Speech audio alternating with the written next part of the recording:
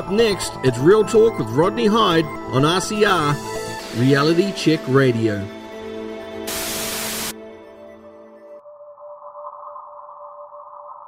People are struggling to have conversations and connect with others that they don't completely agree with on every topic. And I think that's probably the biggest problem that we need to try and solve, is how after all this division and after all this separation do we end up bringing people together again, and what does unity really look like? New Zealand faces some pretty big issues. First one is COVID and the aftermath. There's no getting away from that. Second is racial division. It's been ginned up and it's dangerous. Another issue that maybe people haven't got their head around yet is digital currency. What form does that take? Is it programmable?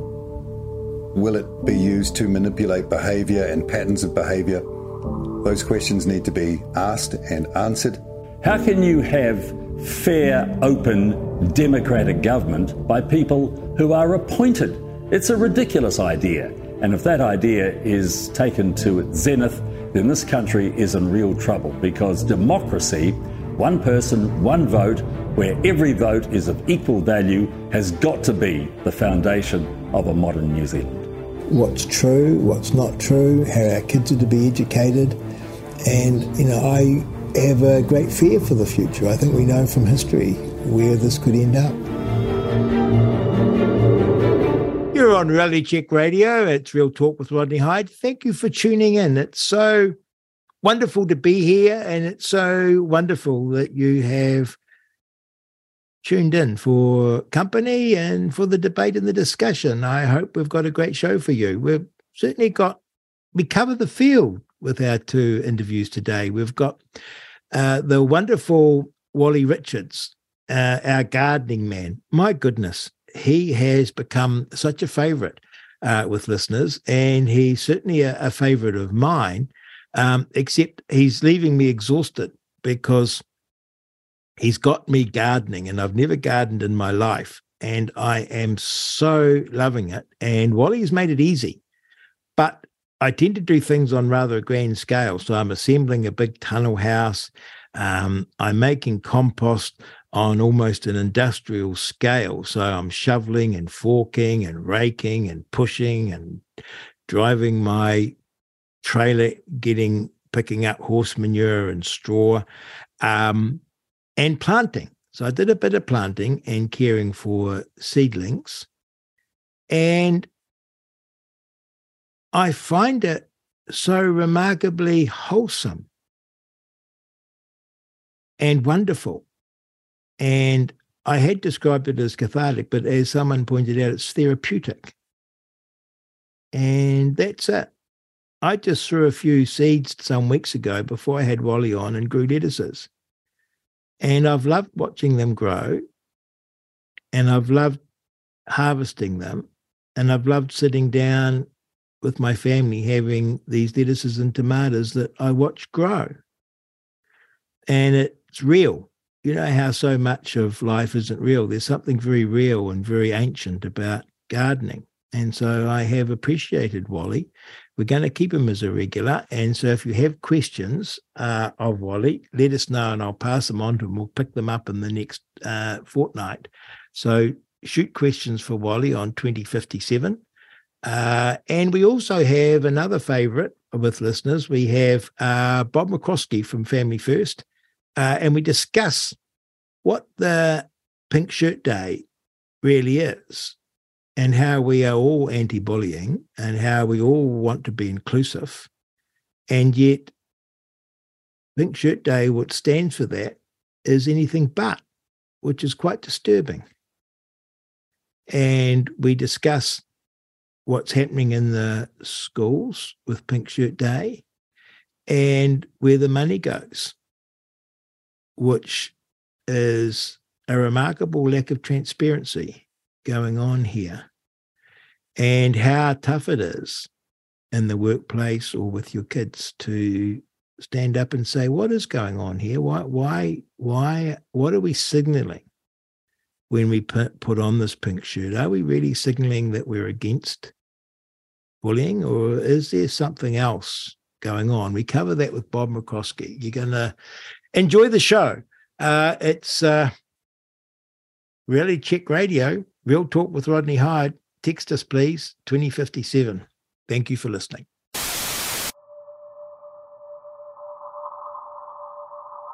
What I want to achieve with RCR is conversation.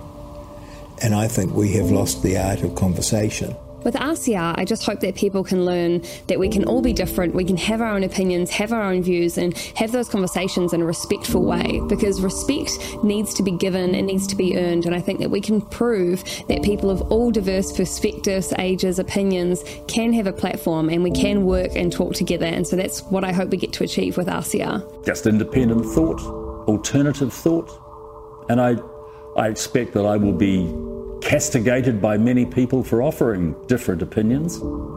But, as I've said before, there is no such thing as a wrong opinion. Opinions are like noses. Everybody's got one. The exchange of views, fair debate, no cancelling, no interrupting, no aggressive responses. We want to hear what people have to say, whatever side you're on. And the listener, the consumer, with that information, can make of it what they will. That is the mission. It's a good mission.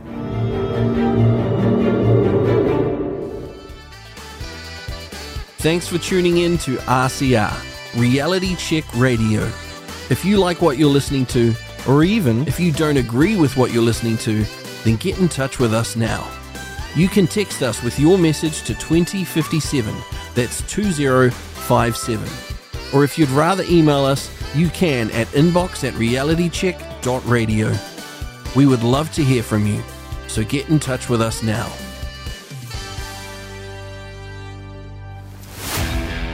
This is Real Talk with Rodney Hyde. Tuesdays and Thursdays from 10 a.m. You're on Reality Check Radio. It's Real Talk with Rodney Hyde. Send us a text. 2057 is the number to send it to, or email us, inbox@realitycheck.radio. Oh, we've got a favourite of our show on again, and it's Family First, Bob McCloskey. We're going to be talking about what's happening in our schools, and in particular, my little bugbear, and it shouldn't be, Pink Shirt Day, which is coming up, what is it, Bob? Friday week. Yeah, hi, Rodney. Good to be on the show again. I think it's in 2 weeks. I mean, to be honest, I try not to tell anybody the exact day so that they forget to wear pink. But it's been very interesting because they've shot themselves in the foot a little bit, because it's a day that they say is dedicated to non-bullying, anti-bullying. But the role model that they've used is none other than activist Chanel Lal, who led the bullying veto of Posey Parker out of Albert Park. And it just is not a good look. It's tone deaf by the Mental Health Foundation. And in fact, a lot of people who probably you and I wouldn't normally agree with and who would be the first to don their pink shirt, they're very upset by this because that whole protest was an ugly chapter and a stain on the reputation of New Zealand as being so-called inclusive and diverse. Well, certainly on social media, it's gone nuts because of Chanel Lal. And as you say, it was so ugly. And to have men bullying women and to have our politicians and the legacy media spurring it on, it was absolutely horrific. And then the sort of surprise, well, they didn't even express surprise, the actual violence, and seeing in a video a young thug punching an elderly woman in the head with a closed fist. Yeah. I could not believe that, Bob. No. And then, as you say, Chanel Lal, do you know anything of this character? He was a youth MP about 4 or 5 years ago. I think he's Fijian origin, and his preferred pronouns are they and them, I think, but he is a he, so we'll stick to biological fact. And he then he was an activist in the conversion therapy ban Oh, that's right. Yes, I do recall him then. And that's where, and everybody sort of says, he's the reason that the ban was passed. No, it wasn't. It was because of lily-livered MPs who failed to respect the fact that some people want to determine their own life, want counselling the way they want it, and parents don't want to treat their sons as girls or their daughters as sons, and don't want kids being brainwashed with gender theory. And unfortunately, our politicians, completely missed the boat and in effect have criminalised caring parents and counsellors and prayer and the right of people to self-determine what they do with their lives. So that's where he's become famous. But then, of course, he runs around calling anybody who opposes gender ideology as either far right-wing Christian fundamentalists like you and me, even if they're not, and TERFs, which, of course, is trans-exclusionary radical feminists, which is basically a feminist who believes that a woman is a woman and a man is not a woman. So I think that makes you and me a TERF as well. Yes, but I'm a radical lesbian feminist by his definition. I don't know. Sometimes they call me a radical lesbian feminist, and other times they call me a white Nazi supremacist. So Rodney, according to Marama Davidson, you're a white cis man and you are responsible for all the violence in society. Isn't it strange, Bob, that this whole movement is designed to sow total confusion, and they actually revel in the contradiction and hypocrisy. And I see people of, let me say this gently, Bob, your age, my age, males, men of no colour, right? Men who think that they're a man and love women, and in particular love their wives. Yeah. We sit there totally confused by this, and now you have always understood it, and now I'm beginning to understand it, because the confusion is the point. So the idea that you can be a violent bully and then be anti-bullying, and we're sitting there saying, hang on, this is terrifically hypocritical, they don't bat an eye. No, and I mean, I'm just warning parents about the Pink Shirt Day, because I think a lot of parents don't understand what's actually driving it. No, we'll get to that, Bob. I just want to pick up on the Chanel Lull thing, and I will, I promise you. But and everyone will growl because I'm interrupting you, but I want to get you onto the bigger picture, because you have the situation where conversion therapy, and that could be your 10-year-old comes home from school and says, oh, Dad, I think I'm really a girl. And you say, son, you're not a girl, you're a boy. And we need to get some help. Well, you can't do that, right?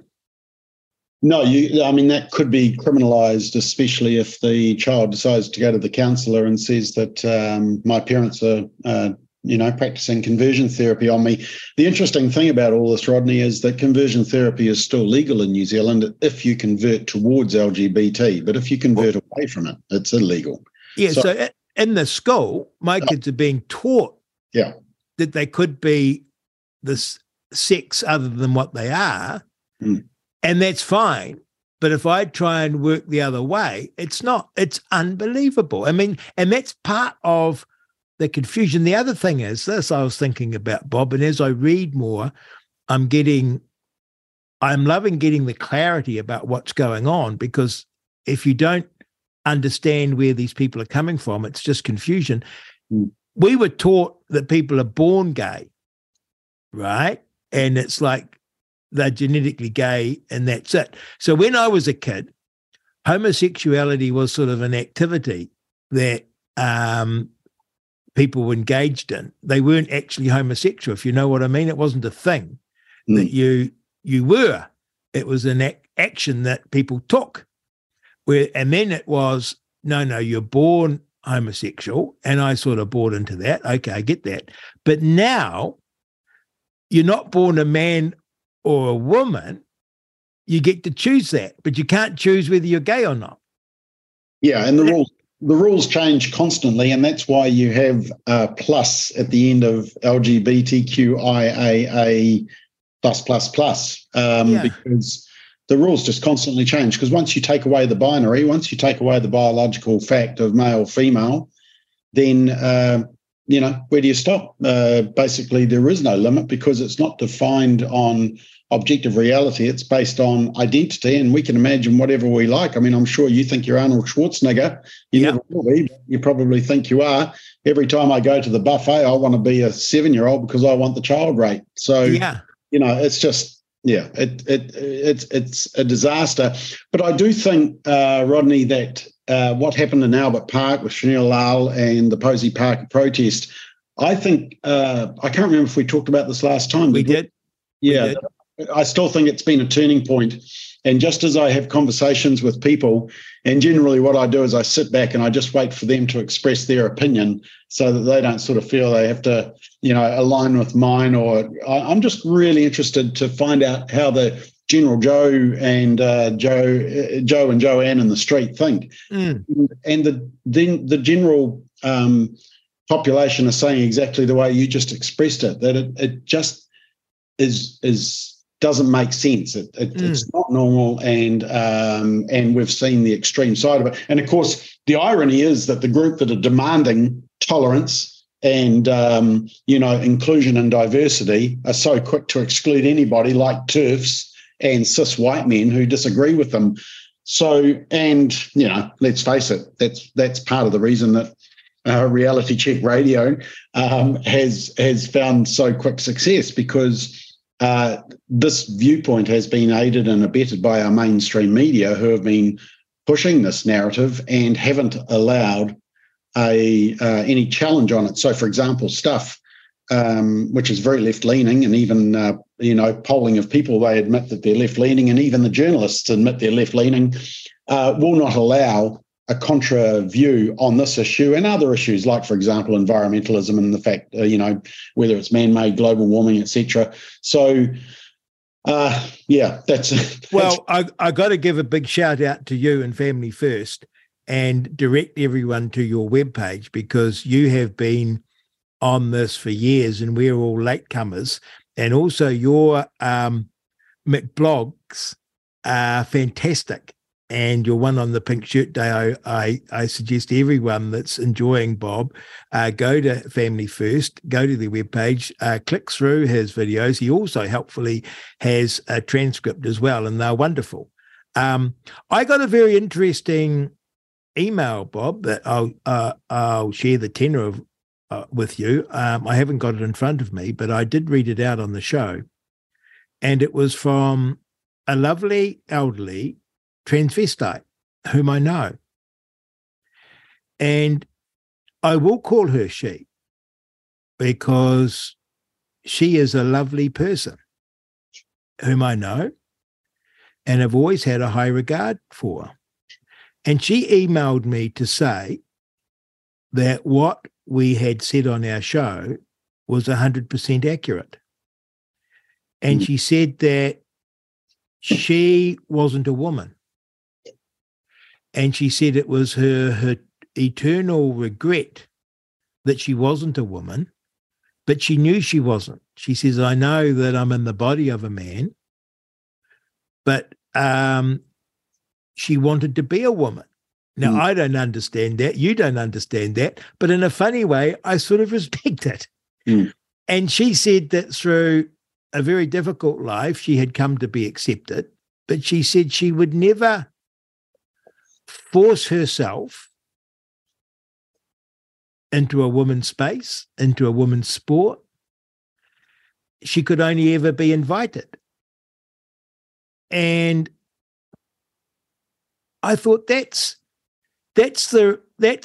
what being a human being is. And she said these activists took over the movement, she thought 20 years ago. And she said, I could see this happening. And she said, there's no respect for womanhood. And I thought it's amazing because Posey Parker and you and I will get labelled as anti-trans, but actually they're anti even the trans people, which is extraordinary, right? Yeah. And I mean, my heart goes out to this transvestite because it doesn't sound at all comfortable, but we can empathise and we can sympathise. And of course, that's, I guess, is the Christian thing. And so we tend to get forced by this debate into a box which doesn't fit us. You know, you're not a right-wing fascist fundamentalist Christian. You know, I'm not a radical feminist, whatever. We're not anti-trans. We're not anti-people. So it's extraordinary how you get labelled in this debate. So I think it's important because oftentimes people don't want to stand up because we're not anti-trans, you know, or we're not climate change deniers. You know, we're not these things that we get labelled as. And of course, we'll come now to Pink Shirt Day because it has this wonderful thing of being anti-bullying. And who could not be anti-bullying? Well, is Bob McCroskey anti-bullying because you've got a question mark over Pink Shirt Day? Tell us about Pink Shirt Day. Yeah, look, just before I do, the point that you raise about being labelled is actually all part of the strategy. And it actually, there was an amazing book called After the Bull, which was written by Marshall Kirk and Hunter Madsen. And it was After the Bull, How America Will Conquer Its Fear and Hatred of Gays in the 90s. And basically, it was the marketing strategy for normalising LGBT. And, of course, you know, you got to take your hat off to them. They did an unbelievable job. They have, normalised it within the community, within the culture. But part of their strategy, they talk about their strategy, and one of the things that they say is their strategy is what they call jamming. And jamming is defined as psychological terrorism meant to silence expression of or even support for a dissenting opinion. And so that's where the terms homophobic, hate speech, hate crime, intolerant, bigot, right-wing fundamentalist, Nazi, those terms all come out because, in effect, what they're saying is, look, even if you can't win the debate, you just label them negatively. And the fact of the matter is people like you and me, Rodney, and probably many of your listeners don't like these labels. They don't like, you know, being thought of as being bigoted or phobic. And it's designed to shut them up. And, you know, my encouragement to your listeners is understand why you've been given this label. It's not because you deserve it. It's because it's designed to shut you up, and don't let it. Work through and just keep debating the issue and keep asking the questions that need to be asked. And just before we move on, you were talking about a general approach to what's happening in our culture. One of my blogs recently was about the UN report that came out, and there was actually a New Zealander who was one of the authors of the report, which was our previous Governor General by the name of, I'm just trying to remember her name actually. I will find it and I'll remember it. But it's a UN report that talked about removing, this is what it said: sexual conduct involving persons below the domestically prescribed minimum age of consent to sex may be consensual, in fact, if not in law. So what they're saying... No.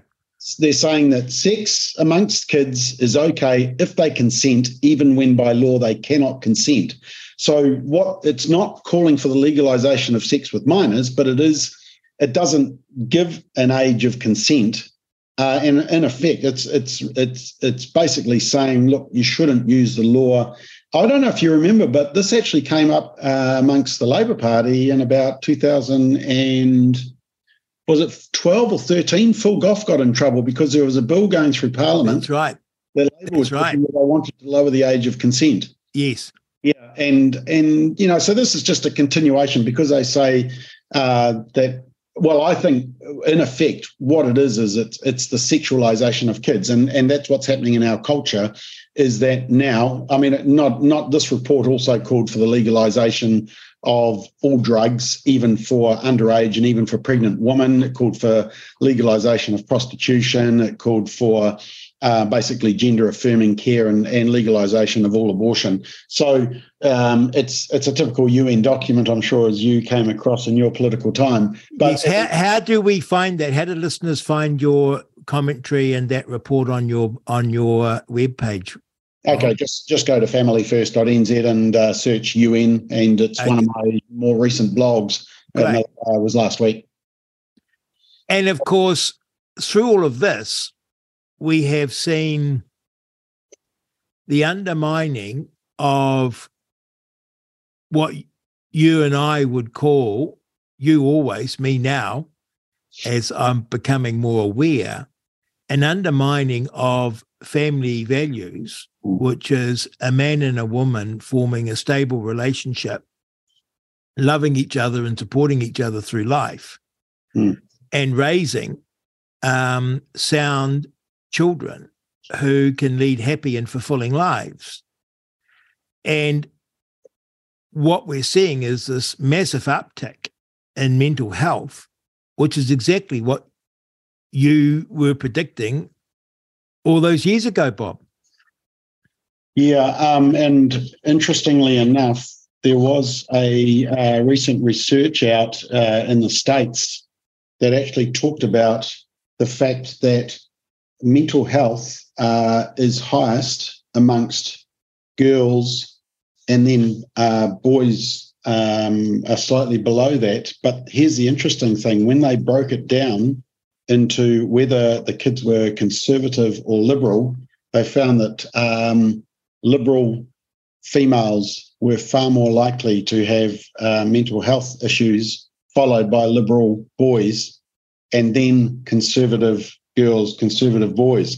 It's a fascinating study, and I'll send you the link to that so that if anybody does request it, I want to do a bit of a blog on this whole mental health issue. But hey, let's face it, who's surprised that kids are confused and stressed because they're going to school, they're being told that actually they could be the opposite sex and maybe they need to think about it.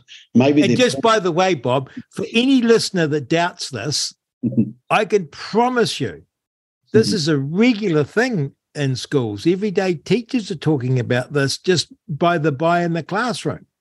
That's my experience with my kids. And honest to goodness, Bob, if I hadn't have experienced it, I would have listened to you and said, oh, no, Bob it's hyperbolic. He's relying on what's happening in America. No. I would say, from what I've read and what I've seen, New Zealand is almost at the forefront of this stuff. Yeah, that would be true. We'd be having a race with Canada, the UK, Australia, and parts of the United States. I mean, back to Pink Shirt Day, here's the recommended book list for Pink Shirt Day, which includes Life Isn't Binary, on being both, beyond, and in between. My Shadow is Pink, which is a book that empowers LGBTQ children and teaches children the concept of diversity, equity, inclusion. Seeing Gender, an illustrated guide to identity and expression, and The Savvy Ally, a guide for becoming a skilled LGBTQ plus advocate. These are the books that are recommended, part of the recommended reading book list. A lot of people don't understand is that Pink Shirt Day is simply about fundraising and pushing the LGBT agenda, and especially, for example, the Inside Out program, which is part of Rainbow Youth, which is, I think, what we're going to talk about a little bit more in detail. Yes, well, tell us about who's behind Pink Shirt Day, so that who's advocating for it, who's pushing it, and what is it saying when your place of work dresses up in pink for the day and throws in a gold coin? Well, in effect, what you're doing is the rainbow tick. You're being woke and you're virtue signalling and saying that you're endorsing programs like Inside Out, which is part of Rainbow Youth, which goes into schools and indoctrinates kids with the fact that, you were assigned something at birth and the doctor might have got it wrong and you're actually you're the other sex or the other gender, and, the two are separate. and you should identify as one of 112 genders and 200 plus sexualities. I mean, and kids are also being told that the earth is going to hell because of man-made global warming, and then they're having to have practice hiding under desks because of possible, crime going on outside the classroom, lockdowns. No wonder kids are stressed. I'd be stressed if that was happening. I used to get stressed just when my teacher was away and we had a relief teacher. Now they're telling kids that, they're sexualizing them, and it's adult. I mean, we called it adult entertainment, didn't we, Rodney? They're basically I don't think it's education. It's indoctrination of material that is not age appropriate, and it's polluting the moral innocence of our kids. My Inside Out turned up at my local school. For listeners, you can Google them. They're behind Pink Shirt Day, and they are in receipt of funding that is raised on Pink Shirt Day. They turned up without my knowledge and had 2 hours with my 11-year-old daughter. When I say with her class. Yep. And this was a group of young teenagers who identify as transgender or non-binary. It's a complete alphabet soup. And to be fair, they look disturbed young children, and my heart goes out to them. But they, without my knowledge, were talking to my 11-year-old and her classmates about how lots and lots of people, and they could be in the class, there'll be several, who are boys who should be girls and girls who should be boys, and they might choose to live one or the other, or that may be who they are, and that was all cool, and that was okay. Yeah. And that happened in primary school. And so these kids are suddenly thinking about, well, what does it mean to, what's the sex business? What sort of, and when I now realize this, Bob, I didn't know this. When you subscribe to Pink Shirt Day, this is who is promoting it, and this is who you are supporting with your donation, which is quite extraordinary, is it not? Yeah. Oh, well, I had a look at Rainbow Youth's most recent financial. Now, what's Rainbow Youth? I don't know about that. So Rainbow Youth is, they sponsor Inside Out. So Rainbow Youth is exactly that. They're pushing the LGBT. They're behind all the programs going into schools. And in fact, they are advising education groups and government on how to indoctrinate kids with this LGBT agenda. And they're funded, their latest accounts show that they had an income in the last financial year of just under 2 million, of which more than 500,000 came from your taxpayer money. Local government gave 230,000, and district health boards for trans support gave 112. So if you can't get your hip operation, or things checked, or there's not nurses, well, it's okay. They're funding trans support services, 112,000 to Rainbow Youth. I mean, there's no shortage of money as they push this agenda. And if you have a Christian school, Bob, and you're integrated, let's say, first of all, can you avoid this? Yeah, well, that's a really good point. And if you go to our website, if you go onto if you look at our parent guide, so it's our recent research report. I wrote this over Christmas because people get contacting me and saying, how do we push back on this whole issue? And so basically I put together a 20-page parent guide, which includes the background, and it gives what the law says and has action points, so how to approach your school in a respectful but effective manner, as you have done, Rodney. And it also gives, examples of programs and feedback. I mean, this type of stuff is not only in Pink Shirt Day, it's even sneaking into stuff like outdoor education. Outdoor Education New Zealand has a program called Going with the Flow, which is all about telling people while they're doing outdoor education on a school trip that men can have periods. So this is the type of indoctrination. But I did do just a short section on state integrated schools because, a lot of parents say they make extra sacrifice to get their children into schools that have the values that they want, whether it's Christian or there's some Muslim schools here in Auckland, and there's some non-Christian but integrated. There's the Māori schools as well. And what people need to understand if you send your kids to those schools is that the Ministry of Education, and in fact the Education and Training Act, which is the act that governs all schools, actually says that, no, it is the role and it's the right and it's the expectation of those schools to reinforce teaching that reflects that religious instruction. They have a legal responsibility to ensure religious instruction in keeping with their special character forms part of the programs in the education. So parents need to keep their schools accountable and push back if they see some mission drift in terms of their local school, because the schools are under huge pressure from the Ministry of Education. It's being rammed down at all levels. And the good example has been Bethlehem College, who pushed back and said, no, our schools expect us to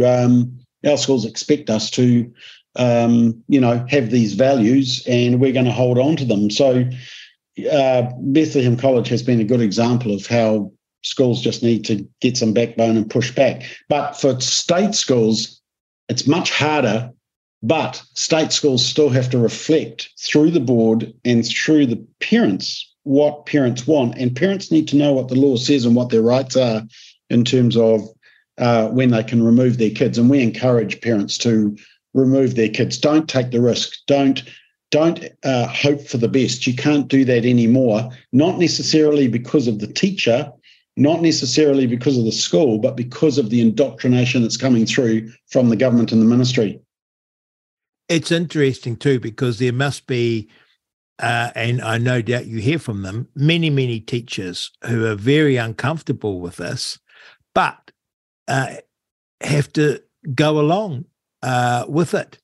And I can feel that some of the teachers that my children have would be very uncomfortable with it, but I don't raise it with them because it would make for a very professionally awkward conversation for them. And potentially a terminating conversation, because that's the effect it's so stultifying. And you can see it also with our large companies that they get bullied into taking on the rainbow tick. And then when they get the rainbow tick, that then becomes a charter for how they should behave, because you'll lose your rainbow tick. And of course, Bob, it's so difficult to see lovely people who want to stop bullying, who want to make a society that's welcoming of everyone, and who don't want to be bigoted or judgmental or all these things that we've been taught to be. And so they're very, quote, nice people. They're very caring people. And they're, if you like, carried along with Pink Shirt Day. And then there's us labelled as hard-hearted, uncaring. And it's created a big gulf everywhere you look. And I tried to invite, as I said earlier, the Mental Health Foundation on the show, but they won't discuss it because there's too big a gulf they feel between us. And that's part of the problem too. We can't have a mature discussion about these things because it's never been voted upon. And when a Posey Parker comes out to speak, she's shut down, and anyone that supports her is shut down. So there's this big gulf opening up, I feel, that you can't even talk about it, Bob. Yep, and of course that goes back to what the strategy is. It is that you label them, that you attack any dissenting opinion. Rodney, I think the reason we respect each other is because when we were on opposite sides and I was interviewing you, I was the DJ and you were the politician. We respectfully disagreed on some issues, but we respectfully did it. And I think that's a quality that Conservatives need to hold on to. We need to remain respectful in all of this. We need to understand that people can have different opinions, as you said with your transvestite that contacted you. I mean, we both know Georgina Beyer, who sadly passed away recently. I mean, I went to school with George Beyer, who became Georgina Beyer. Oh, really? How lovely. And his I knew the family, and you know, it's just a respectful. It's a respectful thing. There's not a. They try to make out that there's hate and phobia. There's not. There's just people disagree on different issues. The reason I like Conservatives because I think we can respectfully disagree. Unfortunately, the radical left have become so intolerant, and they talk about diversity, equity, and inclusion, but it's become inequity and exclusion and delusion almost in terms of what they're pushing. And it's, I don't want to get too spiritual on you, Rodney, but no, please do. The interesting thing I found was Posey Parker. She, in her interview, she did an interview with The Spectator in the UK, and she was just sharing her experience in New Zealand. The whole of the world knew about what was happening in New Zealand. It was a terrible stain on our reputation, what happened that day. But she said, look, I'm not religious in any sort of manner, but what I experienced there felt demonic. Yes. And in some ways, I think there is that spiritual level to it. It's there is that component, and of course, it is rejecting everything that comes in the values of Judeo-Christian values, and so we shouldn't be surprised by that. It's interesting because going back to Posey Parker, because it was you and I both think it's a watershed moment, because the activists could have ignored her. Yeah. And the media, we know, could have ignored her. Yeah. And you and I probably would never know that she had been I've never heard of her. Who's Posey Parker? And I listening to British commentators, and the one that really hit me hard was a British commentator who said his entire life he'd wanted to come to New Zealand because he always thought of it as such a beautiful place, egalitarian, wonderful nature, not heavily populated or polluted. And now he said he couldn't dream of wanting to visit New Zealand because of the level of intolerance displayed, not just by the people tuning up to be violent at the protest, but the media and the politicians egging it on. Like this was a big thing. I mean, the Prime Minister and Minister of Immigration hyped it up. And of course, this again is going back to Pink Shirt Day, is you and I know that if you're in the workplace, if you're at school, if you're a parent with your kids at school, you're having to make a tough decision about Pink Shirt Day because the easiest thing is just to go along with it, put a pink shirt on and throw $2 into the collection box and support Rainbow Youth and Inside Out to, as you say, indoctrinate your children or to expose them to stuff you don't want them exposed to because they're children. Or you literally have to say, this is the hill upon which I die. Right? Because if you refuse to put on your pink shirt, you're making a bold statement. Well, ironically, those are the ones who are like kids are likely to get bullied if they're not buying into the anti-bullying day. That's the sad irony. Look, in all of this, we do encourage parents just to say, look, on days like this, just simply there's also the silence day. I can't remember what they call it, where they take their mouths up, and that's an anti-bullying day as well. I mean, there's days throughout the year, there's weeks, there's months. It's never ending.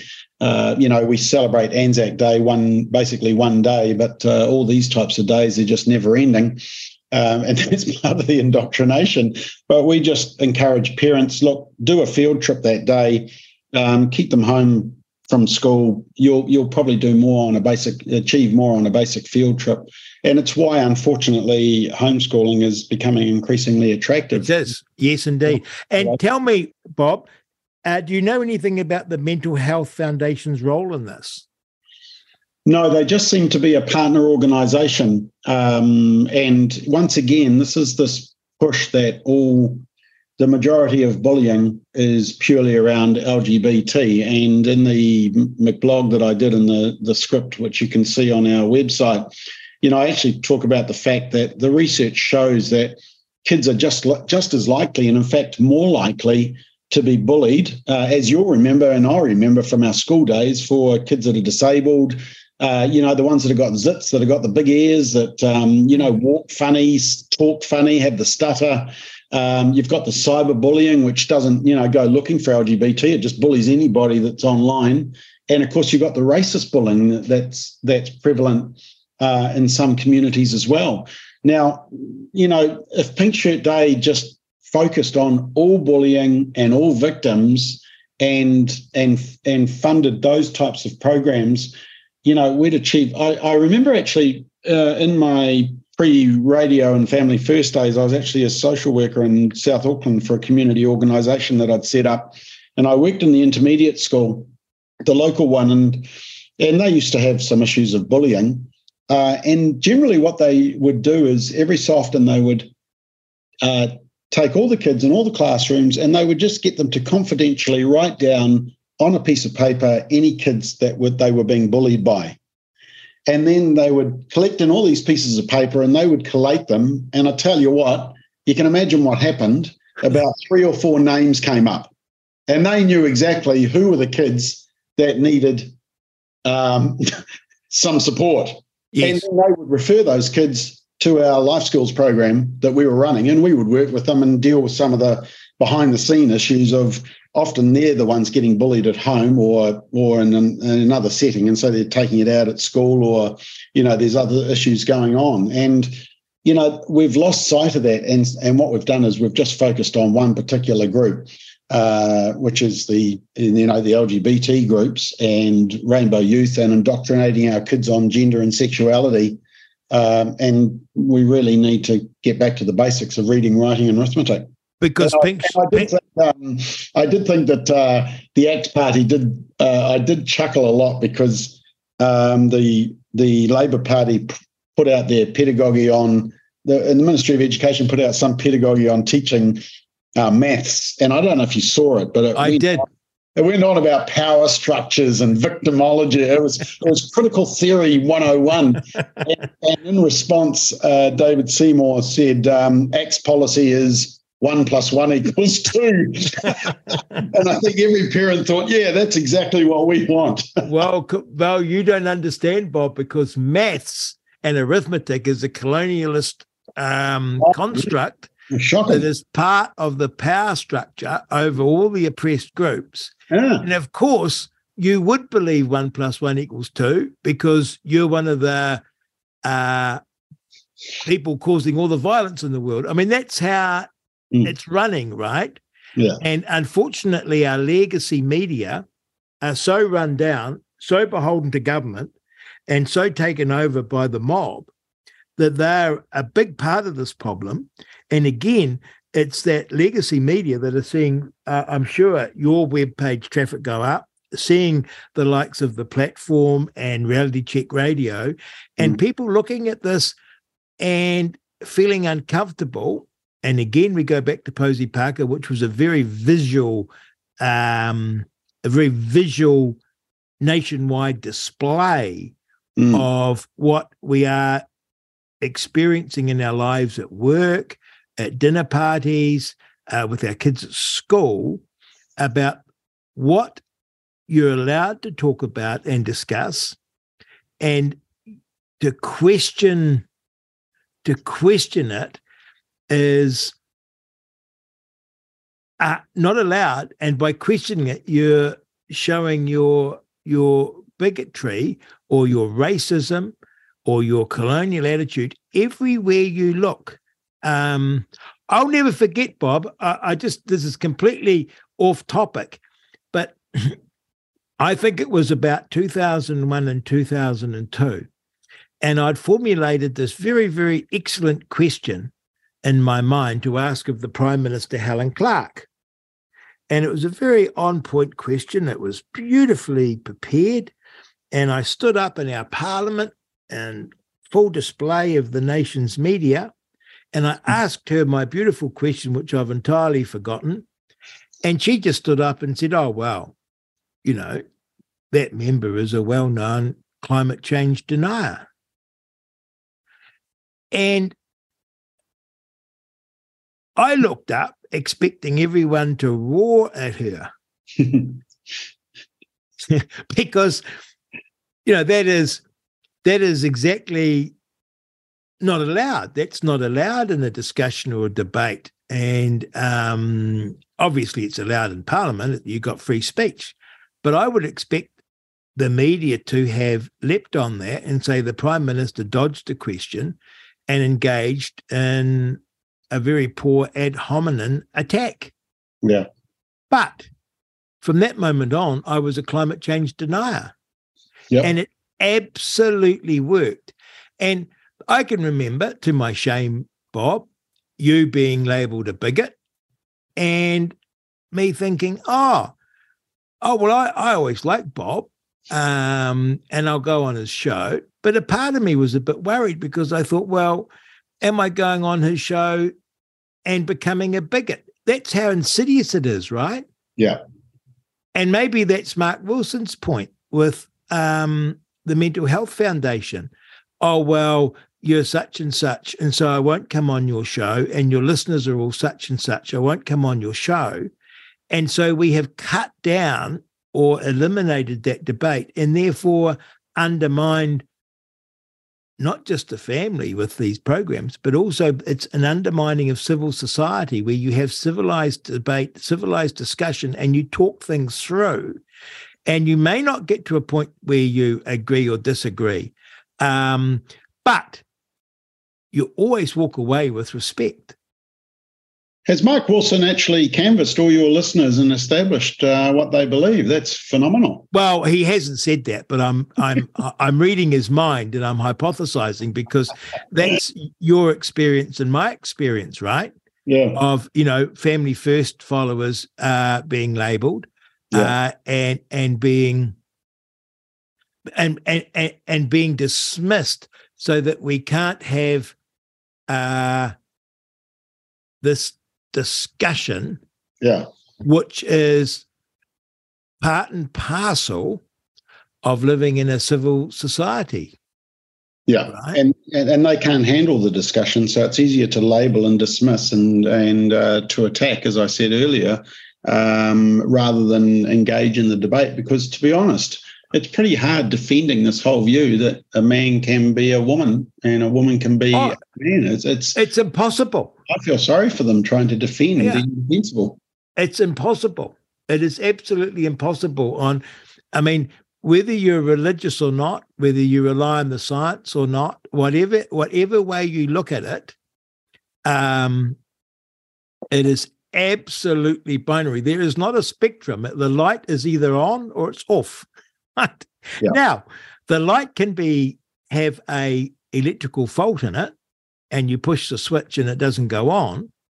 And so you and I understand you can have intersex, but they take an intersex example and make a very long bow of it. Yeah. And of course the tragedy here, Bob, is what we're learning from the UK is that oftentimes they're taking autistic kids or kids that are gay and saying, you're transgender, right? And of course, that's upsetting a lot of the movement too. And you'll be familiar, I imagine, with a lot of gay men and lesbian women who are Christian, right? Yep. And they're upset by this blurring. So it's not all one way.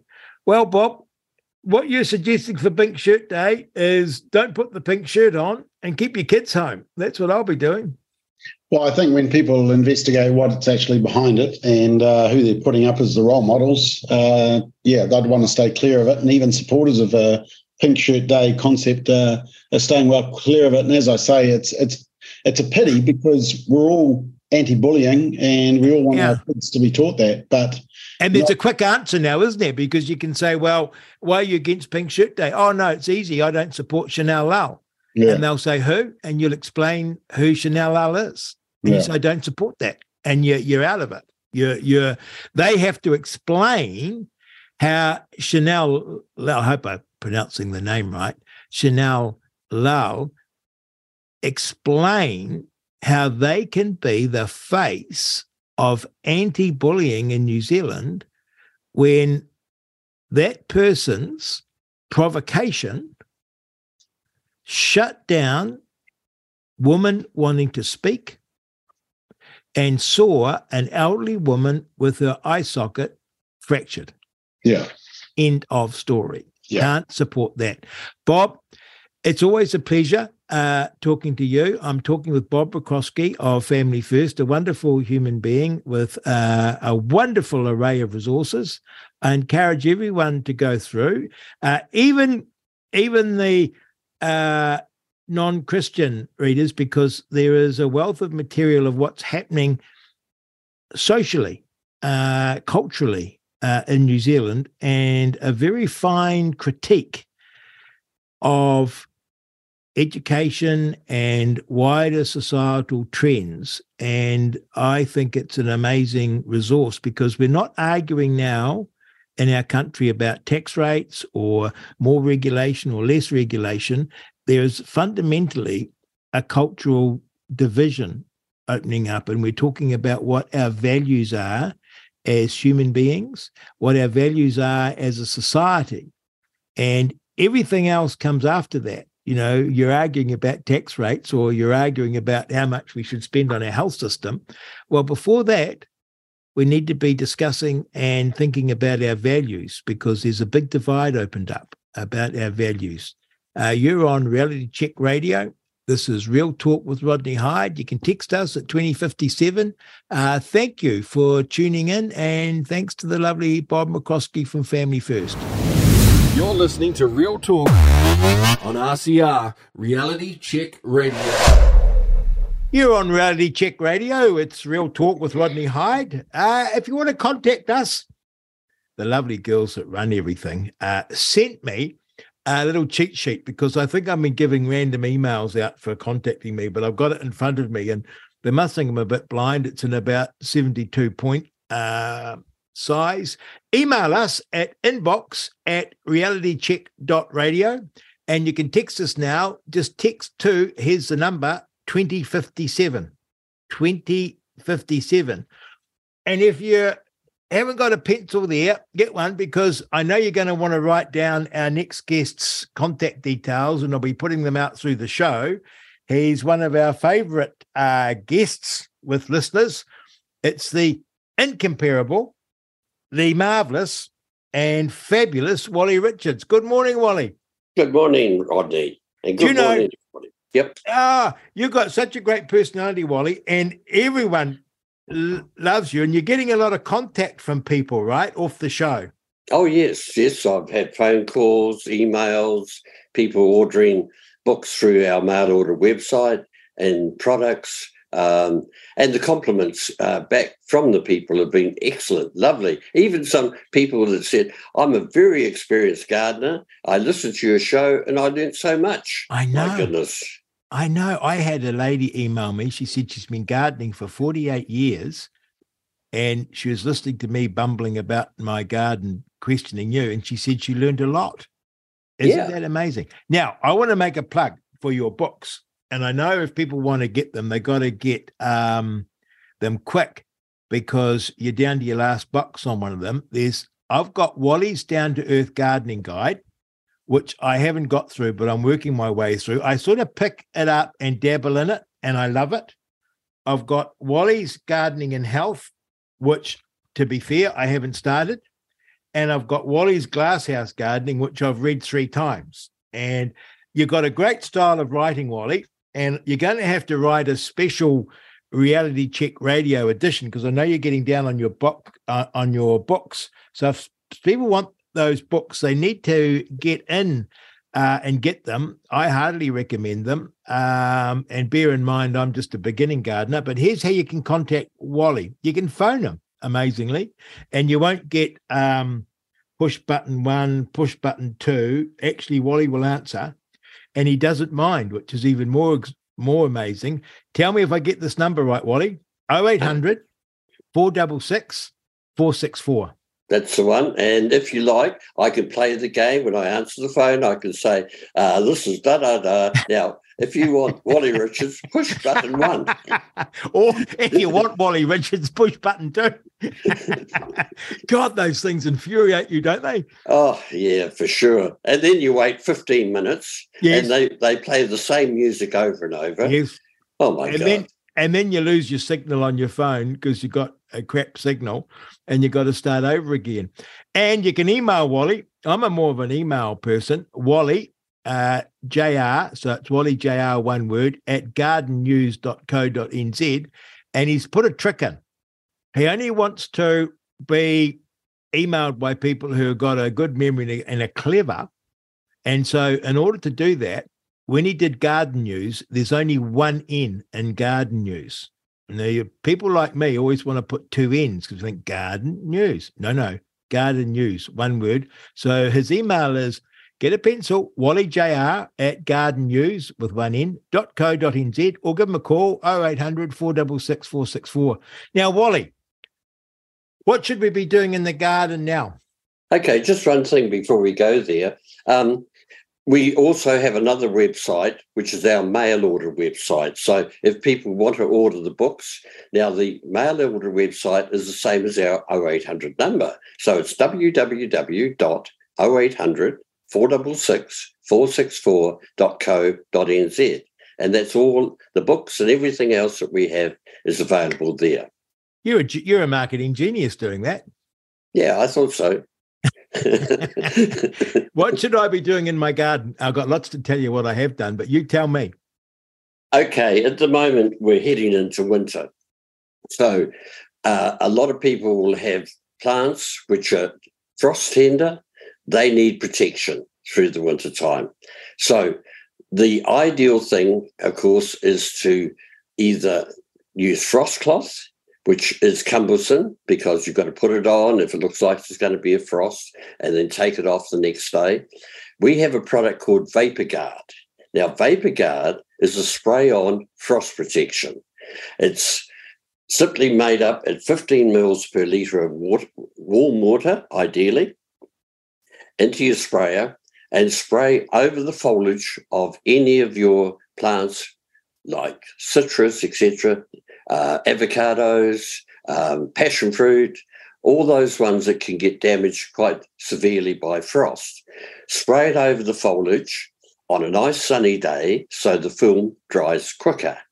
Now, the film is a polyfilamide film, and what happens is after you've sprayed it over, it protects the plant from UV. Now, UV hampers the plant's ability to produce carbohydrates through photosynthesizing, right?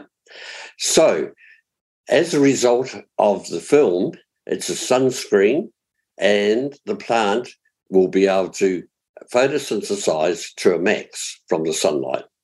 That means the foliage will go to a much darker, richer green within 3 days of application. Now, when this happens, because it's producing so much energy from the sun, it also produces a thing called glycosol. And glycosol is antifreeze. So it's like your antifreeze in your car to stop your engine seizing up or whatever in the cold weather. The antifreeze protects the cells of the plant, which still freeze with the frost, but as a result of the antifreeze, they thaw out without any damage. This works a treat if you have the occasional frost, but if you have 2 or 3 frosts night after night, the plant doesn't have a chance to completely heal before it's hit again, and then the leaves start to turn black.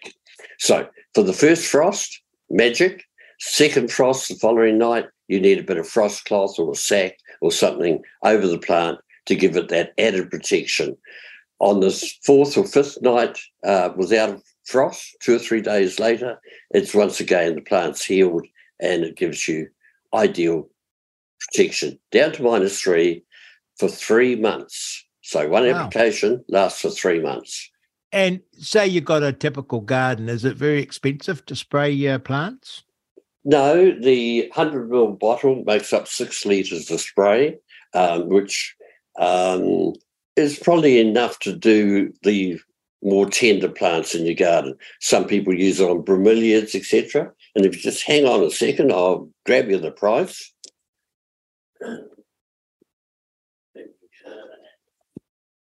Yeah, the price for the 100ml bottle is $20. Well, that's not bad. Now, one thing that you got me lost on was, and that won't hurt the plants, what you spray on them. No. In actual fact, it enhances the plants.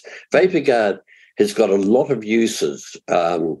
Besides giving frost protection, it also reduces the amount of transparent moisture loss, should I say, out of the foliage. So in the summertime, if you have a drought situation, you spray the plant over and under the foliage, and the moisture requirement the plant has reduced by about 40%.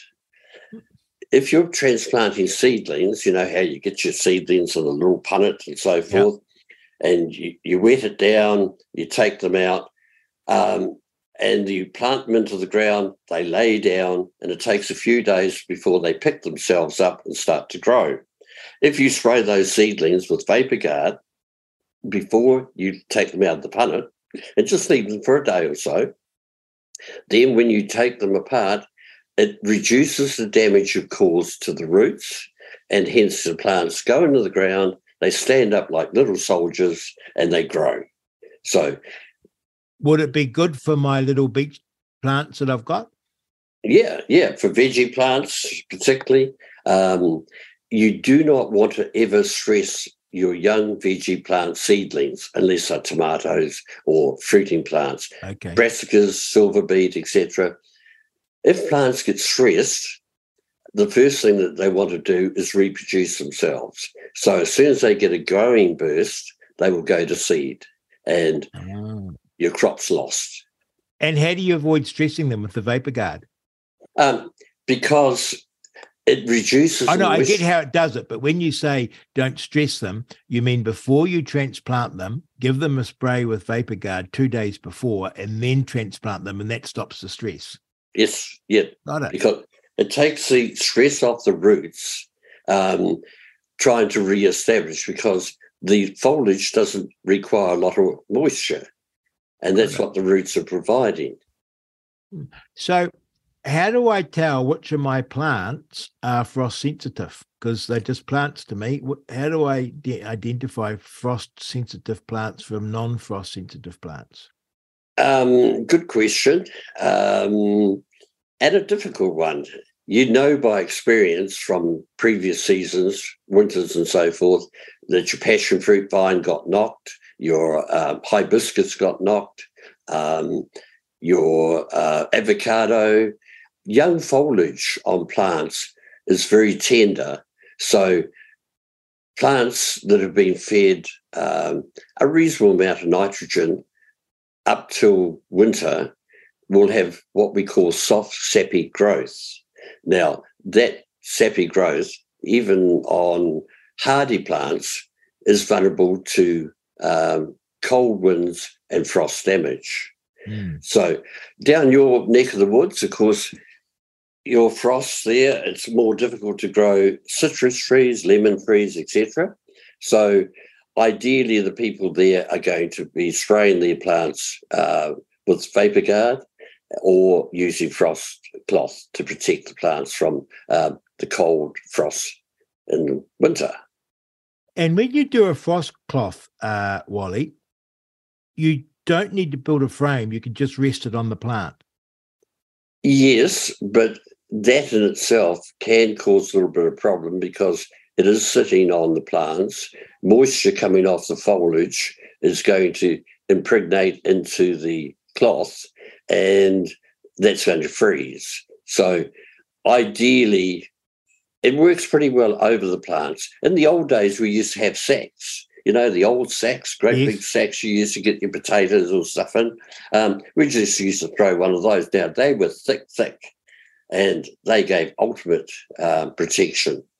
So frost cloth over the plants gives reasonable, but you can get a little bit of damage where it's touching the foliage. So you'd be better if you could get some sort of frame and get them off the plant. True, but that's very difficult depending upon the size of the plant.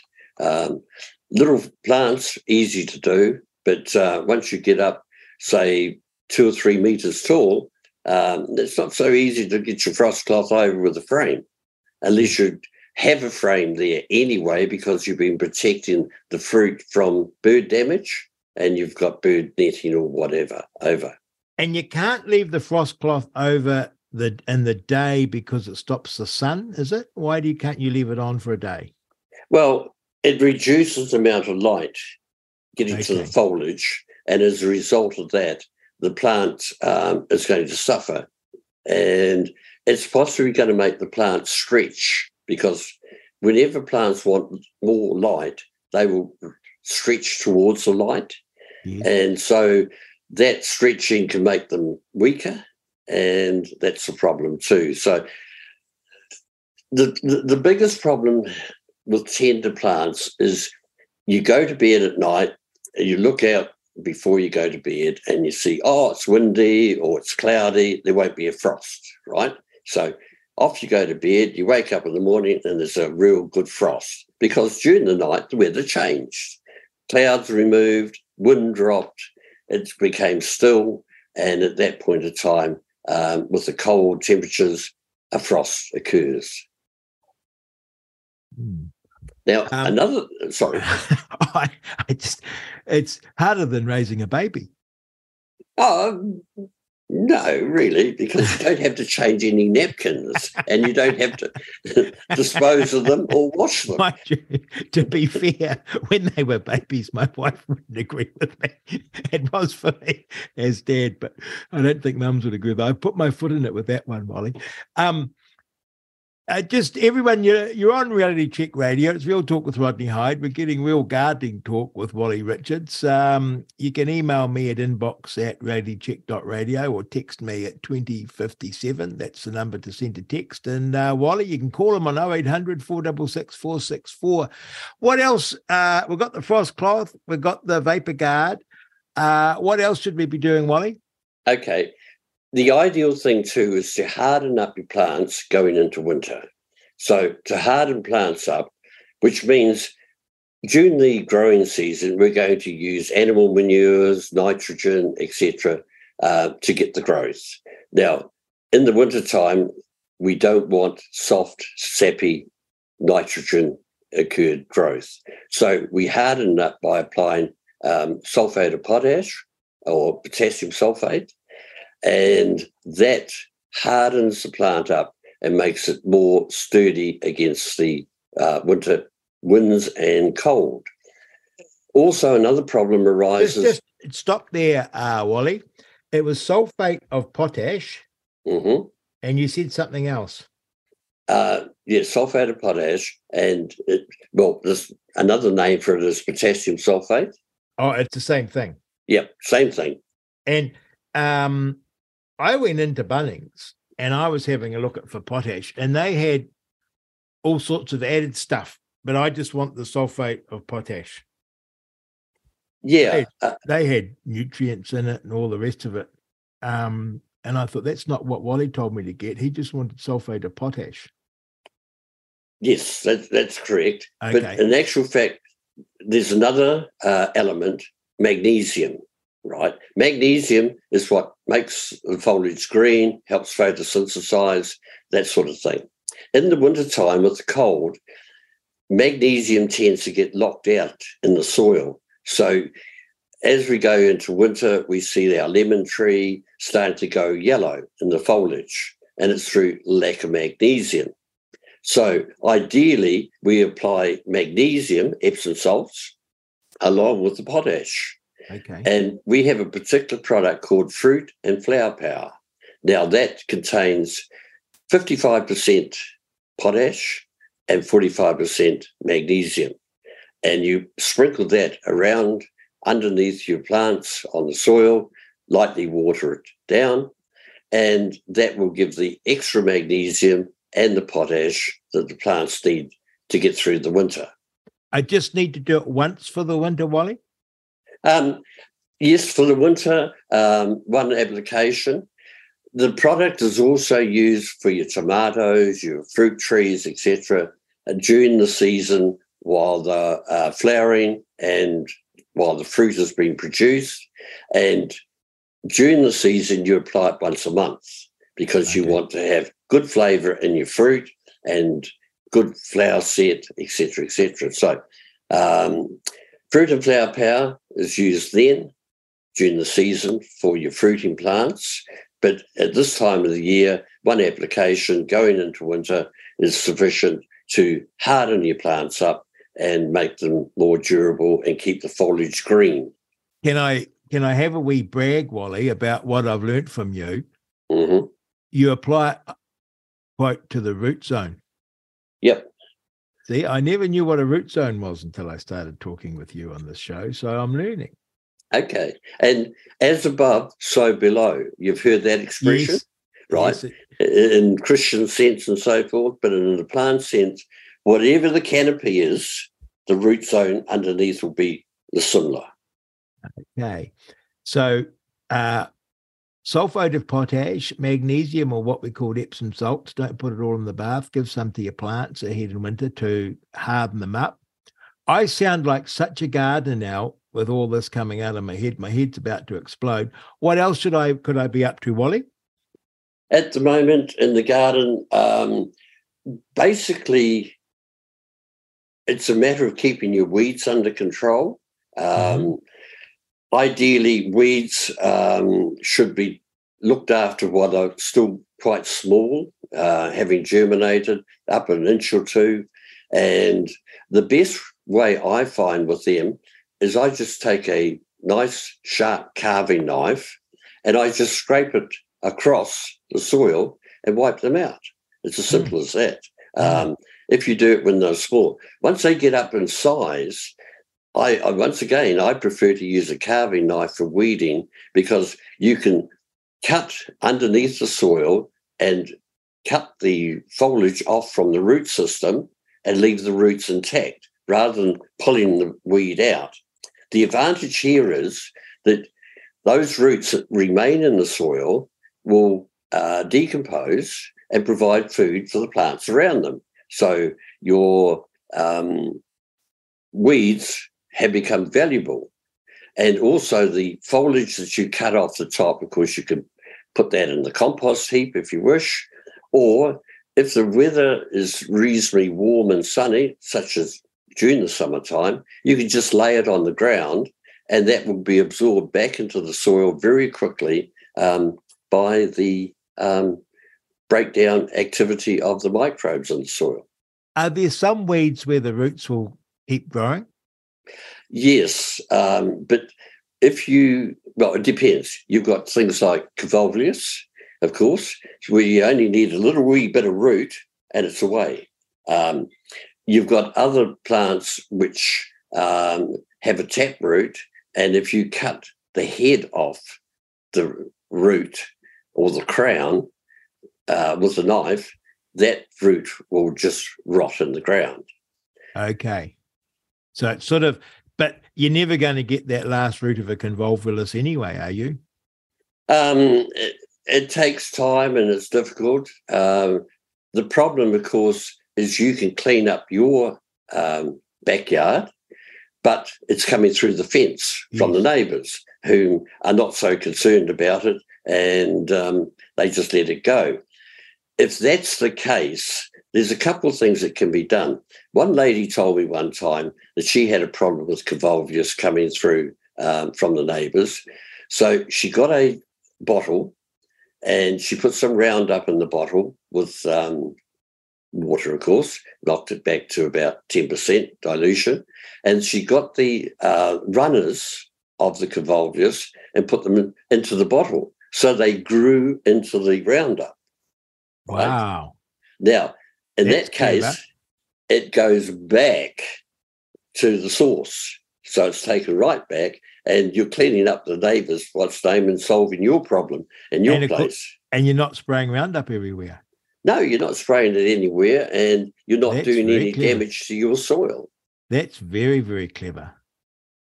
Are you a fan of weed mats, Wally? Yeah, I love it.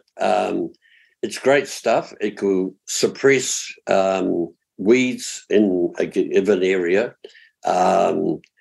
If you're going to have like shrubs, like weed mat is not much good for veggie gardens. It's more for the ornamental shrub gardens, where you put that down, you cut an X in it, you put your rose or whatever plant you're going to plant, and then you fold it back and pin it. And so it keeps the weeds from coming up, except for where the cuts are. And then you cover it over with the likes of bark or scoria or whatever. The danger, remember in the old days, we used to use scoria, and people would put black plastic down and then put the scoria over it, made it look really nice. Any plants growing there, after a couple of years, would die because the black plastic doesn't allow the soil to breathe. So hence, it becomes very sour, acidic, and a lot of disease pathogens can happen underneath that, and the plants just die as a result. So weed mat, of course, allows the soil to breathe, allows moisture to go down when it rains or when you water, and you can sprinkle fertilizer, slow-release fertilizer onto the gravel or the bark, whatever, and that will leach down into the what's that. On the other hand, seeds can land on the weed mat or on the bark, and they will root up and they will become weeds in your weed-free garden. But they're fairly easy to pull out because the weeds have to go down through, and you can just pull them out quite simply. So it's a matter of, it's not a thing which will allow total weed-free time. Well, I've got a question for you, but I've got a story to tell you, if I may, and with listeners' indulgence, because I know you want to hear from Wally, but it's sort of getting to Wally's point.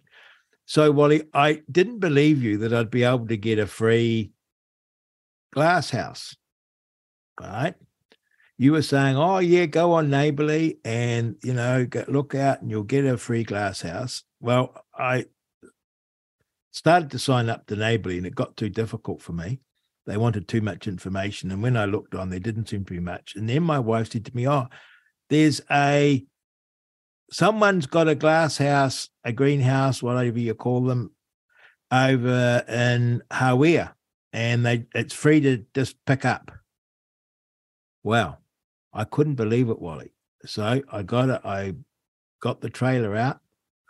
I drove over the hill to Hawea, and there was this glass house for me because no one was home.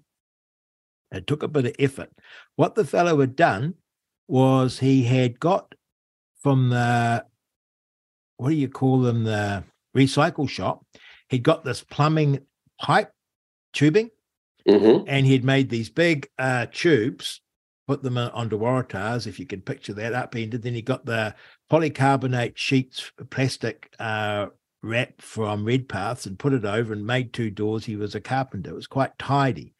And he'd had that running for 5 years, and now he's putting in a bigger glass house with, I think, proper glass. He's got it all ready to go. So I picked all that up, and I brought it over, and I'm assembling it inside my nursery, which is rabbit-proof. But so I'm very, very excited, Wally. But I've got a question for you about the weed mat. I'm not going to concrete it because it's not going to be very permanent where it is. Should I put weed mat inside it? you're not going to grow in the soil itself inside the structure? I hadn't thought to, but I'm happy to. What would you recommend? Well, you've got two options. Because it's going over existing soil, Yes. You could quite easily treat it as a garden with cover over it.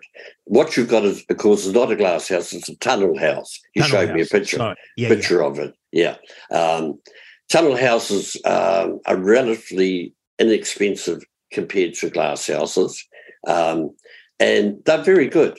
They last as long as the plastic, and then you get another sheet of plastic and put it over, and they're relatively easy to replastic compared to using plastic sheeting on a more permanent structure like a glass house. Okay, so if you want to grow in containers and have it weed-free in the glass house, then yes, you could put down weed mat, but in your particular case, you could use the black plastic because you don't care about what happens to the soil underneath. Got it. And the black plastic will be much better, and it will help generate more heat as a result.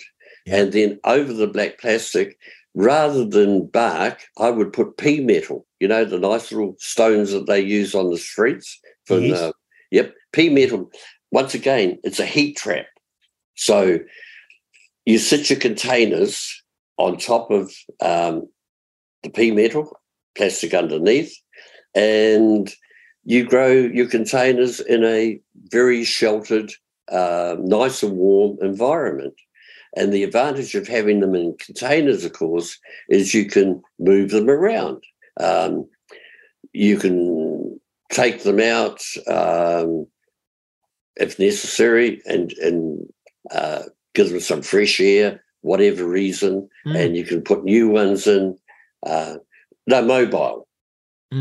Well, the other thing I got, and I hope I'm not winding everyone up talking about myself and questioning you, but I'm hoping that some of this is useful and of interest. I got a whole lot of drying trays.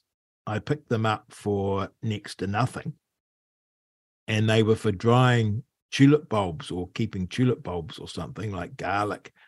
And so I'm going to grow a lot of seedlings in them. So that's been wonderful. And so I am taking everything that you say on board.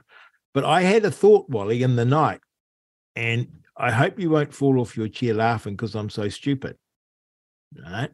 No. But I've got a lot of compost on the go. So once word got around that I was after some horse manure, I've been inundated with horse manure. And I went and bought two big barley straw bales, heavy as hell. And I got them. The only trouble is they got a wee midge in them, which bites you, and it gives me a very nasty rash. So I have to be very careful around it and wrap myself up. So I got that, and I'm making a lot of compost. And I couldn't believe it, Wally, because my little temperature thermometer turned up from China, and I tested it against my good thermometer, and it's not too bad, plus or minus 4 degrees sort of thing. I've got my compost up to 50 to 60 degrees Celsius. Okay. Which I'm very excited about. And I sort of rush out there and put the thermometer in it. But I was thinking this, why wouldn't I make a wee bin inside my greenhouse, make it like a bench, and put, I don't know, a couple of cubic meters of compost inside my glass house to keep it warm at night? Yep. So you're talking about a raised garden, basically. Yes. What I'd do is I'd take these trays and make a box and fill it with compost, and then I'd work on top of that, and it would be giving off heat. Yes. Yep. That's not stupid? No. In actual fact, it's a little trick we use in the beginning of the season when the soil is cold, and the sun hasn't got to the point of actually bringing the soil temperature up to 10 degrees. So if we want to plant something and get it going better, we actually make a trench about a half spade depth or so, or spade depth. We go and mow the lawn and take the clippings of the lawn and fill them into the trench and press them down, put some soil over the top, and then plant our seed or seedlings into that. Now, the heat from the decomposing grass underneath really warms up, and the seeds germinate and the plants grow. And by the time the plants get up growing, the roots are going down into all this food. It's amazing, isn't it? Yeah. And of course, one of the things that I've learned from your books, and as you think about it, and as you look at a commercial market garden,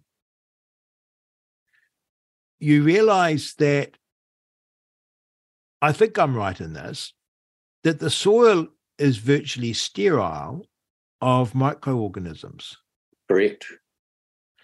And you notice in, as I've done this composting, it's just, you can see the worms, obviously, and the bugs. But of course, if that compost is turning over at 50 degrees Celsius, there's a heck of a lot of microbial activity in there, right? Oh, yeah, yeah.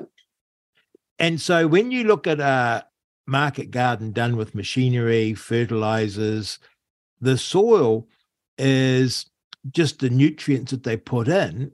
It's not actually that complex of microorganisms like we've learnt to love in our gut, like we've learned to love when we ferment food. And when you look at the soil, it's quite dead compared to, say, soil that's been composted.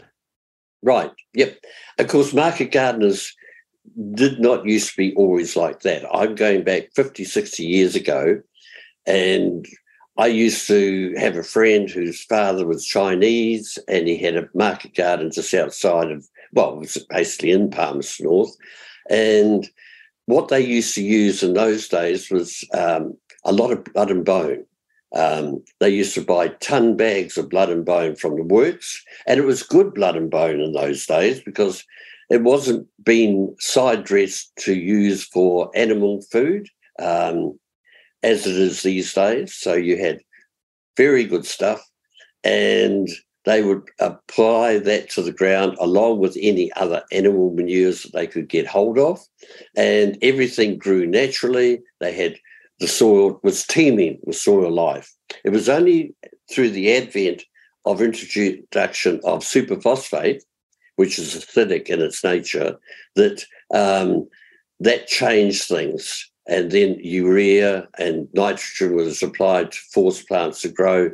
So in a commercial growing situation these days, within a couple of seasons, good soil has been turned into infertile soil, and it's only the side dressings of lots of fertilizer that make the plants grow. And that basically makes unhealthy plants. And when you have unhealthy plants, the problem is in nature that nature's cleaners, which are the fungus diseases and the pest insects, they come along to destroy those weak plants because that's what their job is. But, of course, the commercial grower, he's got a problem. He can't have his crop lost because he's got a lot of money invested. So then he can sell his sprays and starts chemically spraying the plants to prevent the fungus diseases and the insect pests, and that adds more chemicals to the soil, and whatever soil life was left is going to be knocked out by those chemicals as well. And then, unfortunately, when you come to eat that stuff, it's not that healthy after all. Well, I'm learning that, Wally, thanks to you. Before we were talking, I'd built this rabbit-proof fence for my place, and I threw a bit of that Bunnings cheap compost in a little box and threw some lettuce seed in that I'd actually picked up from my mother. And I was shocked. I just threw them in. I was a bit like Jack and the Beanstalk. I just threw the seeds in and forgot about them. Blow me down. I have these wonderful lettuces that are growing in this compost. I can't believe how many weeks we've been eating them. But what's amazed my wife and I is how long they keep just in the fridge compared to the ones you get in the shop. Yep. They're just so much healthier, right? And the taste is superb. Yeah, my tomatoes were tasty. Well, they're going to get better because I'm putting the the proper stuff on them now too. They're getting them properly fertilized. By the way, I got the little pH strips, and I did exactly like you said. I took a little bit of soil from around my garden, put them in the water, and put my strips in. And interestingly, the pH was 6 in my soil. Right. And I did my manure. Is it a surprise that too was 6? Right. Good. Excellent. Yep. And that's not bad, right? That's okay. No, that's a nice midterm. Yep. What else can we be doing now, Wally?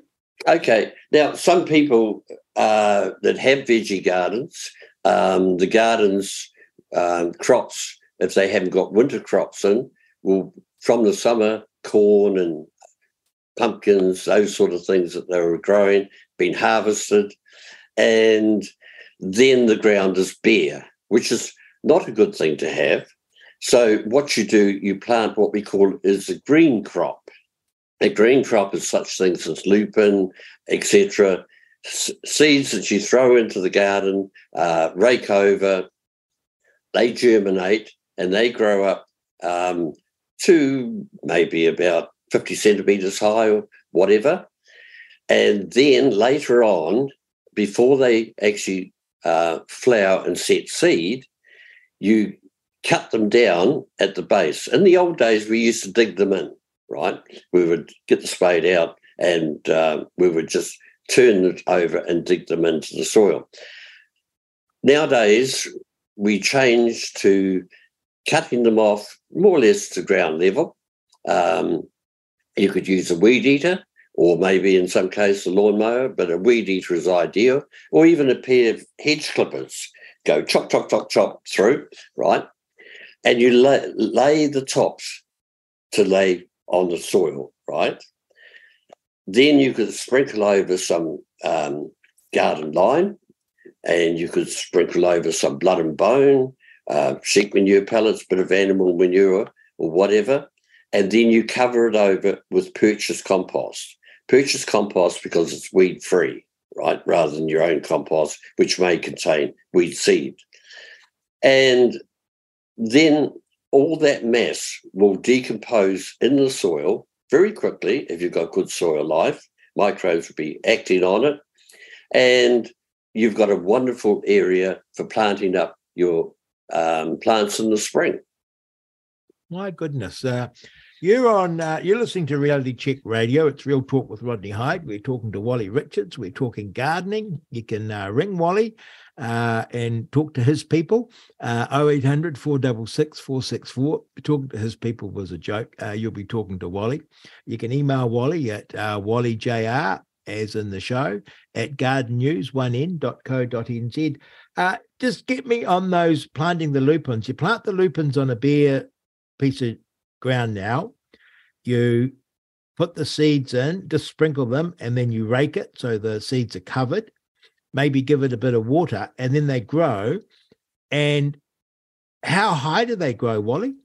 The key to it doesn't matter so much how high they grow, but the story is once they start to flower, they're going to set seed, and then they would become a weed themselves because you'd have hundreds and hundreds of seeds. It's not only lupin, there's a whole range of things. Mustard. It could be oats, mustard, etc. And ideally, each type of plant has its own attributes. So rather than just planting, say, mustard or oats or whatever, a whole mix. I saw Bunnings had I got a packet and it was already mixed. Yep. That's the logic of that. Okay, got that. So I've spread that and it's growing, and it grows over winter. Yeah, it'll get started off now, and because they're hardy plants, they will grow slowly through the winter time. And then basically as we start to go into the spring and you want to start to use the garden for maybe planting your tomatoes or whatever, lettuces, salad crops, that's about the time you would cut them down and throw in some lime and a bit of manure, blood and bone. Blood and bone is still good value. Yep. Cover it over with just probably an inch or so of compost, and then you can plant straight into it. No worries. So I don't have to, I could cut them in the morning and plant in the afternoon, or do I need to leave it a while? No, because you've got that compost layer over the top, which is going to plant your seeds or seedlings into it. And as we've said before, if you can, it's far better to plant seed than to plant plants. Yes. Right? Because the seed will go down with its roots and form a very good root structure, which means your plant will be that much better off as a result. Okay. Now, I don't know. I always worry that you're going to laugh at me, Wally, but you're probably too kind to. But listeners will laugh at me as I blunder my way through my garden. I planted brassica. Mm-hmm. I planted, cauliflower, Brussels sprouts, and cabbage in a nice line. And I have also planted, I think, onion and something else. It'll come to me.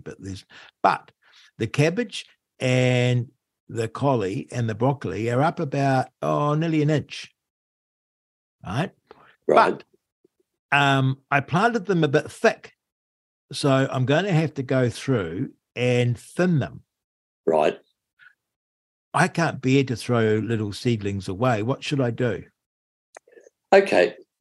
So you're going to have to take the seedlings out and they'll be close to each other, correct? Yep. Because you planted the seeds too thickly. So the best thing to do would be to really wet the soil down.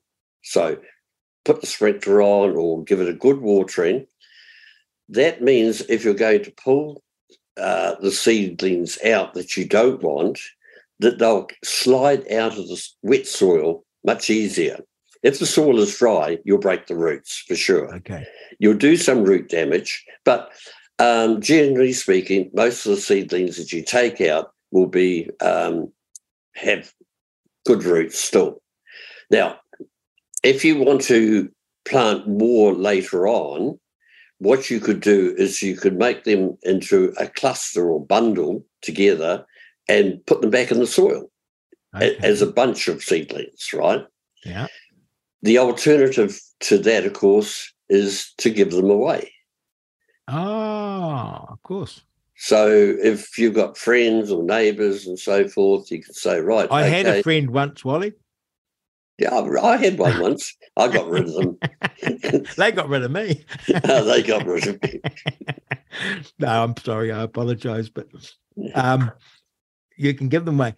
When I dig them up, though, Wally, why wouldn't I take a big clump of soil with them?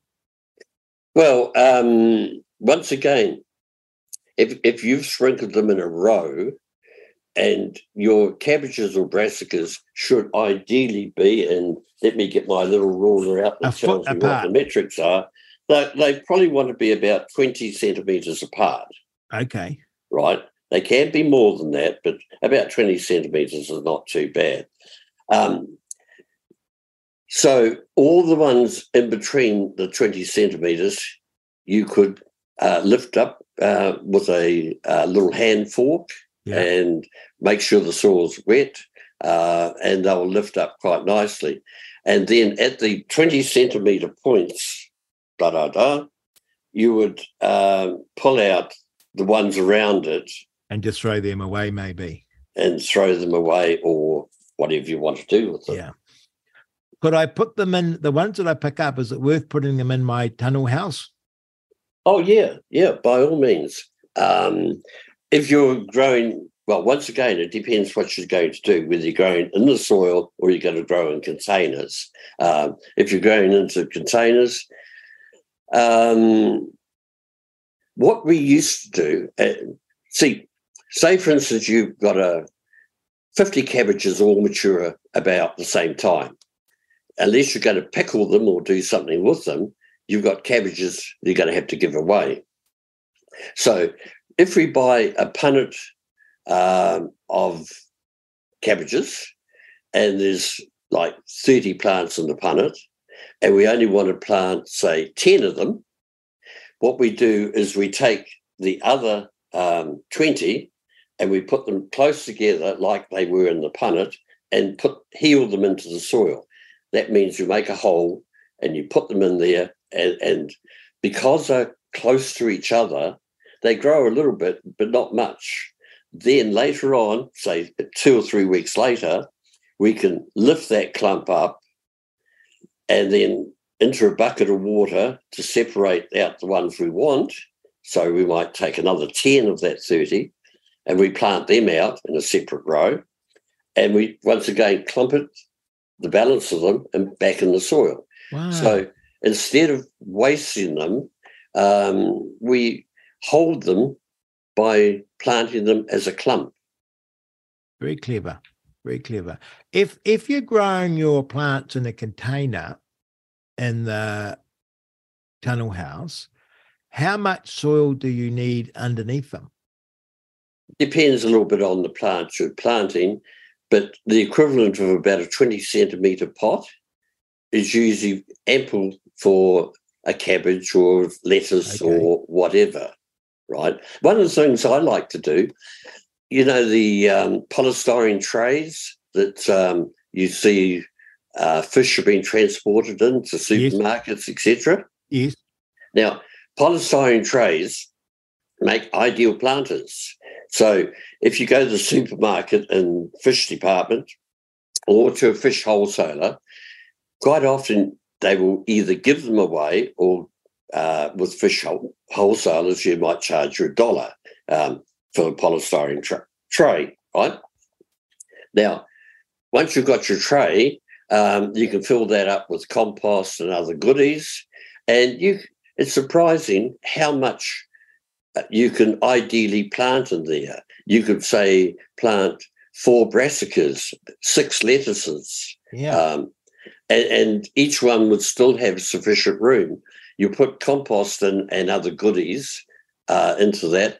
For drainage, the best drainage is not holes in the bottom, but holes in the side. So just up from the base of it, you drill your holes on the sides and the ends, and that means there's a certain amount of moisture that's retained at the base before it dries out. Surplus water will go out through the drainage holes on the side. Wow, it's amazing stuff, isn't it, Wally? It is. Do you know, I have never gardened in my life. Probably when I was a little boy, I threw a few seeds and lettuces in the garden, as you did at primary school. My mum and dad were absolutely fanatical gardeners, and I never was interested. I don't know why. It just didn't interest me. And I'd sort of help them, but it was always reluctant. And I never bothered to learn anything. And now that I've, with your help, got gardening, I almost don't care about the plants at the end of it in a funny way, because I am finding it so, I don't know what, maybe therapeutic, maybe it is something very easing of the mind. Does that make sense? I find it a very, very pleasant experience. I go and do 2 or 3 hours in the garden because I'm setting it all up, so there's quite a bit to do. And it feels very mind healthy. I don't know quite how to explain that, but you know how you can end up stressing about stuff you read, like even, I don't even bother with the news, but you know, you can end up reading the news and getting all stressed at the madness that people are up to in the world. But you go out into the garden and it just feels real and very pleasant, and of course ultimately productive, because you're going to get these veggies. But the process itself, I'm not sitting there thinking I'm doing this gardening, it's a bit of a fag, It's out here. I'm getting sweaty and it's dirty. And, oh, well, I'm only doing this because at the end of it, I'll get a veggie or two. No, it's actually the process is so enjoyable. Yep. And plants have an interaction with people.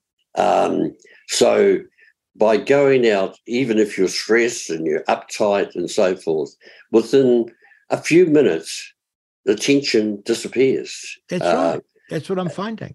And the plants actually do that for you. There's a communication. You've heard the old story about the guy who's got, say, a rubber tree plant in his house, right? No. And they connect up like a lie detector to it to measure the electrical resistance in the plant, right? And then that person goes 100 miles away and cuts his finger. The plant has an immediate reaction at that same instant because the plant is in contact with the owner who the plant is dependent upon that person to water and feed it and give it ample light for it to grow. So the plant is vulnerable when it's in a container inside the house. And if something happens to the person that looks after it, it has a nervous reaction. And hence it's displayed by a voltage change in a meter. Well, I can't tell you how much it has been because I suffered through that. I've never suffered in my life, but through that whole COVID experience and that lockdown and stand on the circle, stay 3 meters away from everyone, don't move, or yellow tape around the kids' swings and slides at the park, mask up, that stuff, that actually drove me insane because I thought it was so wicked to do that to everyone and to society. And I couldn't understand why other people didn't seem to see that it was wicked. I just felt so lonely and so miserable. And I'll never forget standing outside the Countdown supermarket in the rain in Christchurch on my little spot while someone's there someone would go out and then someone could go in, right? And you had to shop on your own. And in front of me is this poor young mum with a baby and a toddler standing outside on her spot, waiting to go into a supermarket and apologizing to everyone because she had her kids with her. And she said, I can't leave them at home and I can't leave them in the car because you're only allowed, the government had literally said you can only go into the supermarket one person at a time. And she was out in the cold, Wally. Anyway, the point of all of this is I think I got very sick through all of this because it was so horrible to me, so disgusting. And meeting Voices for Freedom and then meeting other people that thought like me helped enormously. I think it almost saved me.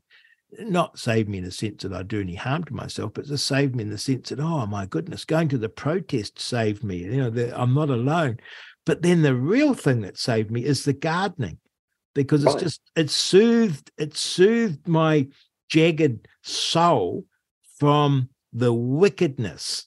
I've never seen anything. I've never described anything as wicked before, but to me that was so wicked. It was so wrong. It was so just evil or something. Just to do that to people, I couldn't believe it. Everywhere you looked, and people dying alone because their husband or their wife of 50 years couldn't be with them. Because why? Anyway, I've got right off the topic, but what I'm saying is I can't believe anyone that's got a bit of time, and I worked out you don't need much space, just even having a rubber plant. It's amazingly soothing for the soul. Oh, it is, yes. And interesting enough, during COVID times, the popularity of houseplants escalated up like you would not believe. It was amazing the amount of people that wanted to be associated with plants during those times. They were locked in their houses virtually. It was criminal, that's for sure. And now, on reflection, we look back and the whole thing was a waste of time. Total, absolute waste of time. And I still, when I go to the supermarket and I get out of my vehicle, I have a sigh of relief. I don't have to put a bloody mask on. Yeah. Yeah. Yeah. I got fish. I got some fish for the kids, tropical fish, just before the lockdown. I didn't know the lockdown was coming. It's just they wanted the pets. And I felt that I would end up looking after the pet. And so I said, well, let's try fish. And so I got some tropical fish. And I set it all up. And then the lockdown hit. And I had to go and get some fish supplies because there's a whole lot of things you have to do with fish. I enjoyed it immensely. But I went to that, what's it called? Pets R Us or whatever it is, that pet shop. And I had to text them, ring them or whatever. And then I had to turn up outside their shop. They were an essential service. I mean, it's hard to explain now, isn't it? If someone, in 50 years' time, how could you explain this? A pet shop was an essential service. They were allowed to open, and it was a cold, wet, miserable Christchurch day, and I turned up in my car outside the pet shop, and then they'd given me a text number, and then I had to text them, but they insisted and repeatedly that I had to stay in my car, right? Yeah. And this young boy came scurrying out, and he did it in a sequence because there was 3 or 4 cars waiting, so they could only do one customer at a time. And he'd come running out of the door, scared, with a mask on, place a fish food on a pallet, and then rush inside. And then he'd text you and say it was okay now to go and get your fish food, but only one person could get out of the car at a time. And I was watching this performance, and they're all masked up, and I'm thinking, this is the very definition of insanity. Yeah. And it so deeply affected me because I always thought we lived in a sensible world. And I tell you how deeply it affected me. I spent my whole life working on what government should do for the best of people. You know, what's a thing that government should do to make people better off? You know, lower taxes, put taxes up, this regulation, that regulation. That was my whole thing. And you'd look at the options and you'd try and work out what was best to do, and you'd have a debate and an argument about it. And that's how I thought politics and government worked. And it never entered my head, Wally, that there would be a wicked thing to do and the right thing to do, right? It was always about, we've got to make people better off, and it's just choosing the best option. And I looked at this and thought, this isn't about what's the best option. This is wicked to kids, wicked to our old people, wicked. And it had never entered my mind before, and that so affected me. It so affected me so deeply inside that I couldn't believe that we could do that to each other. Right. Yep, for sure. And I get into my compost and those microorganisms and that fungus and then generating that heat and plants growing, and it literally soothes my ravaged soul from that period. Because you're bringing life force I out. guess. Yeah. I guess that is it. And I mean, I got 3 little kids, and they're doing well, but I didn't even feel as though I could look after my kids in this period because the forces that you felt up against, you know, you take them to the park and you're only allowed to be there for an hour kicking a ball around or something. I could take them outside for an hour, and then neighbors would start looking at you sideways. And my little boy, he was, I don't know, 5 or 6, and he went running after a soccer ball, and he went too close to a lady who was out who was out walking her dog, and she went off her head at this little boy because he'd got within 3 meters or whatever the distance was. And she started to, she was terrified, Wally. Yeah.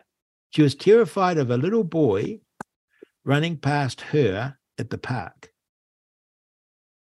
The thing, of course, was through the propaganda on TV, etc., people dropping dead on the street, etc., etc., and suddenly people felt vulnerable. They could die, my God, and they weren't ready. Everybody wants to go to heaven, but nobody wants to die.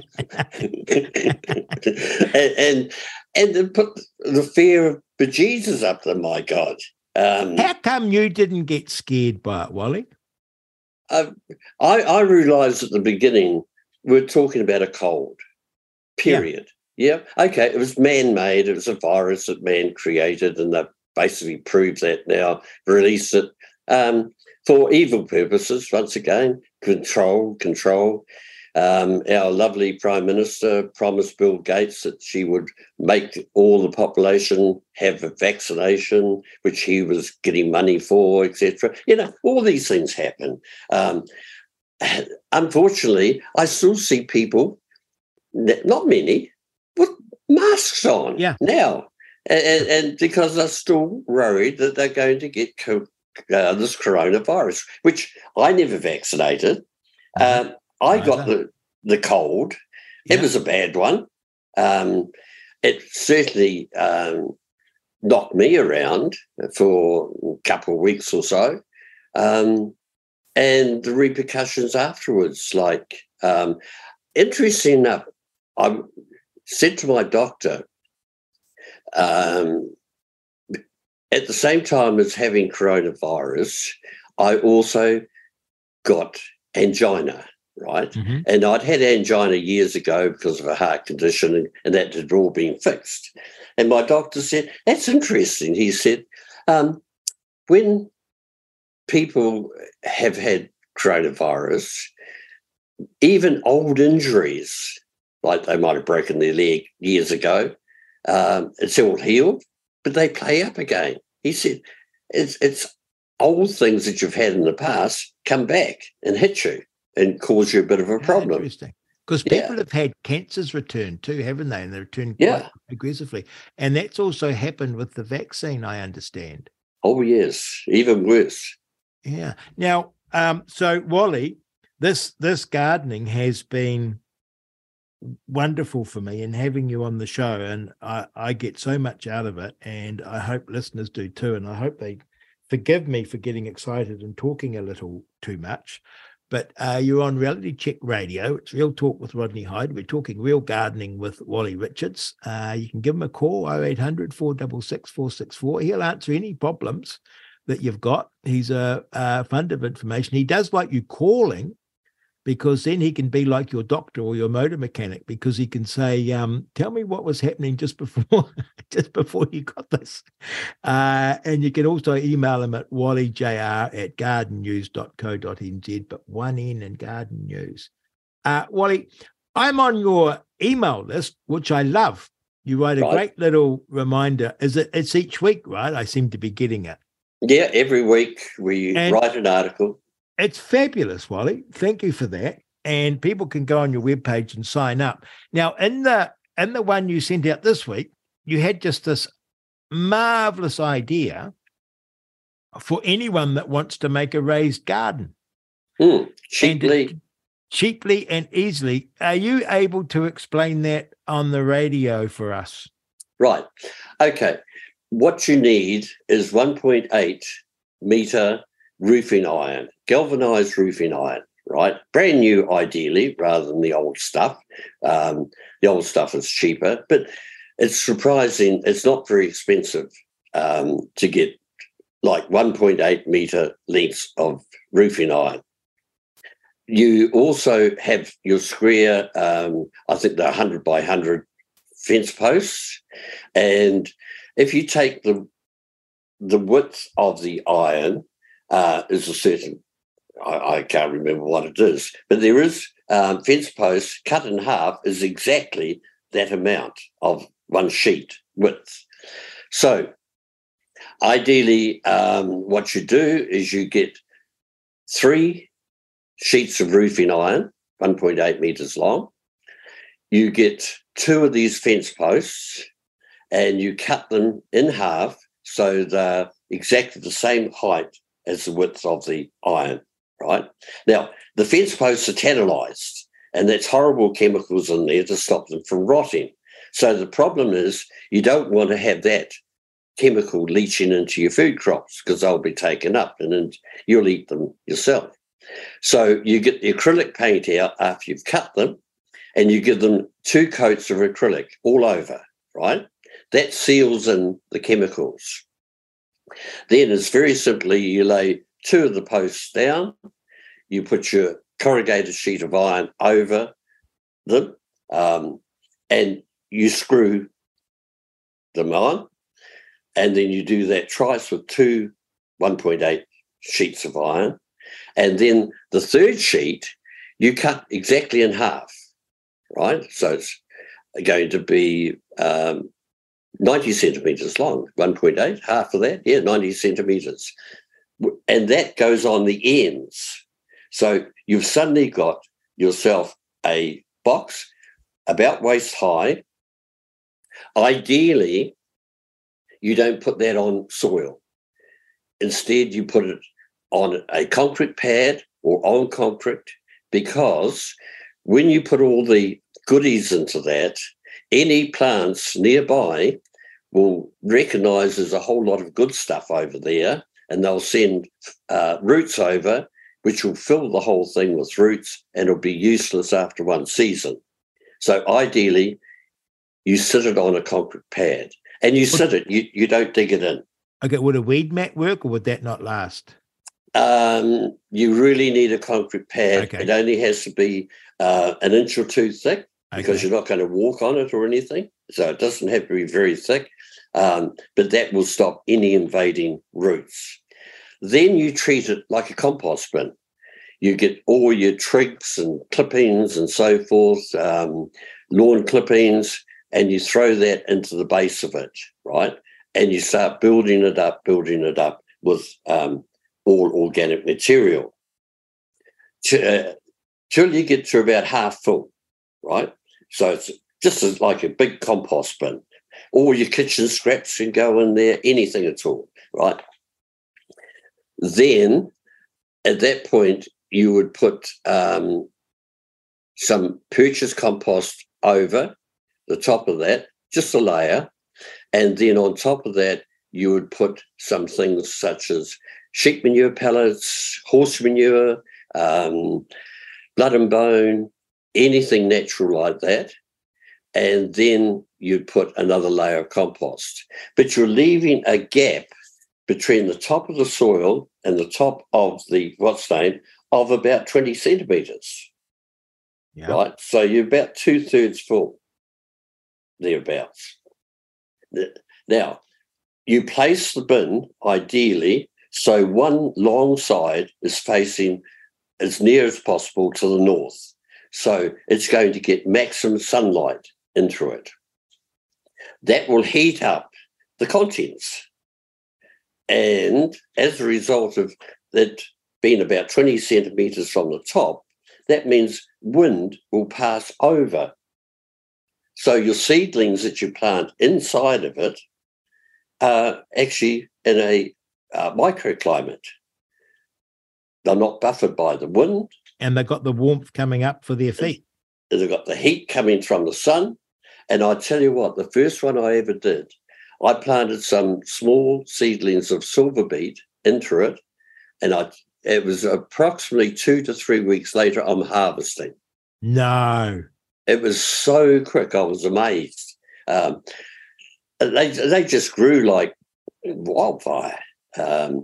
When I say harvest, I'm taking the outer leaves because they're big enough to take, and left the plants to produce more leaves, of course. But yeah, it was really incredible. And it was the heat factor along with the protection from wind by wind passing over the top. The other beauty of it too is with butterflies or cats or any problems like that, it's easy enough to get a bit of netting, put a nail in each of the corner posts and stretch some netting across, and the nails hold it secure. So that keeps everything off. And if it's bird netting, it'll keep the birds off. If it's, wire netting is the best, or that plastic netting, which stops the cats and birds from getting into it and upsetting the apple cart. And, of course, you can just peel it back because it's just held in place by those 4 nails. Okay, let me cover it off. So tell me where I've gone wrong. Ideally, you want a 1-inch concrete pad down. You get 3 1.8 corrugated iron sheets that are 900 wide. So they're twice as long as they are wide. You cut one sheet in half, and so standing on its edge, that is the width. You then get 2 1.8 meter fence posts, 100 by 100, tannalized. Cut them in half, so you've got 4 posts now, but they're 900. I guess they could be a little bit smaller. And then you paint them, and you paint them with an acrylic twice, so you don't leach out the arsenic or whatever it is they use to treat wood these days. And then you screw your corrugated iron at the edge, 2 posts at each edge of the long sheets. Am I getting it? Right, yep. Then you sit them up and you take your half sheet and you screw them in, so you've got the ends of a box. And then you sit your box on the concrete. Yeah? Right. Now, you've got a box that's 900. That's actually the height of a table, I think. And then you throw all your composty things in there. Right. When you get it half full, run me past that. You got that? You got it half full. Then what do I do, Wally? Right. Then over the top of that, actually a good thing to put over that if you've got cardboard or newspaper and so forth, because that's all good compost material, and any weeds or whatever that may be in the stuff that you're thrown in, like lawn clippings, if the lawn or grass is in seed, of course, those seeds will be transferred into that and could cause a weeding problem later. Cardboard, newspaper over the top of that. Then on top of that, you would put some food, such as any animal manures, chook manure, horse manure, that sort of thing, blood and bone, sheep manure pellets, all of that, and then more compost over the top of that, taking it up to about 2/3 full in all, leaving a gap at the top of about 20 centimetres for that's 200 mil. So that's I've got that now. So it's like 450 of compost, put your cardboard down, then you put your food down, and you're going up to, say, 700, so you've got about 250 of food, I guess. I might have done my arithmetic wrong. I got that. Yes. Right. Actually, I wrote an article, which you've seen, obviously, and I also included a picture of one in that article. So if anybody emails me at my email address and says, can I have that article, I describe it in writing, how to do it, and, yeah. Well, I didn't get the picture. Oh, I'm sorry. Yeah, no, well, don't be sorry, but I might go back. It might have been, I might have done it wrong because I looked at it on my phone, because I was reading it and I was trying to imagine it in my head.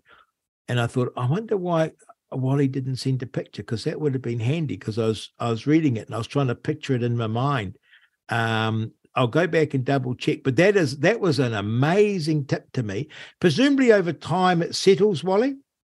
Yeah, because once you've had a crop in there and the crop's finished, harvested, then you're going to put some more goodies in.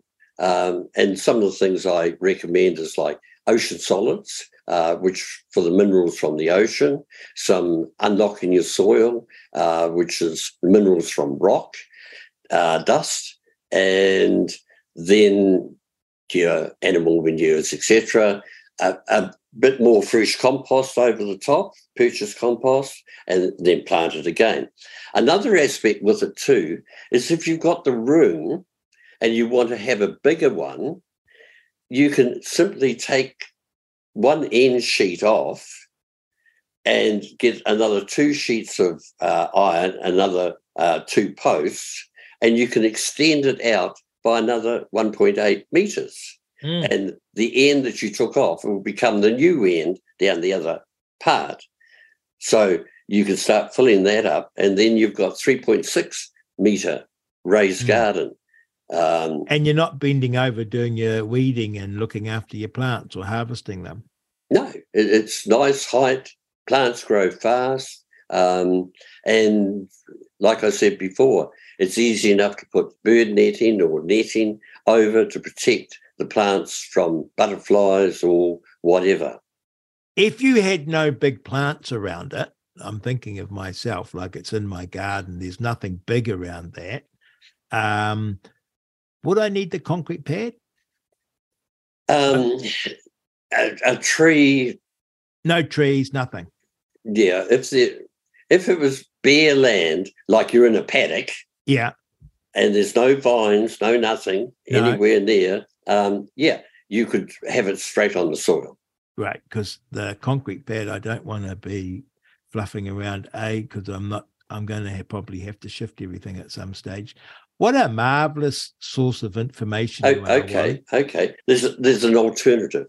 If you don't want to put the concrete pad there and there happens to be a tree 10 metres away, for instance, so once you sit it on the ground, you dig a trench around it about a spade depth.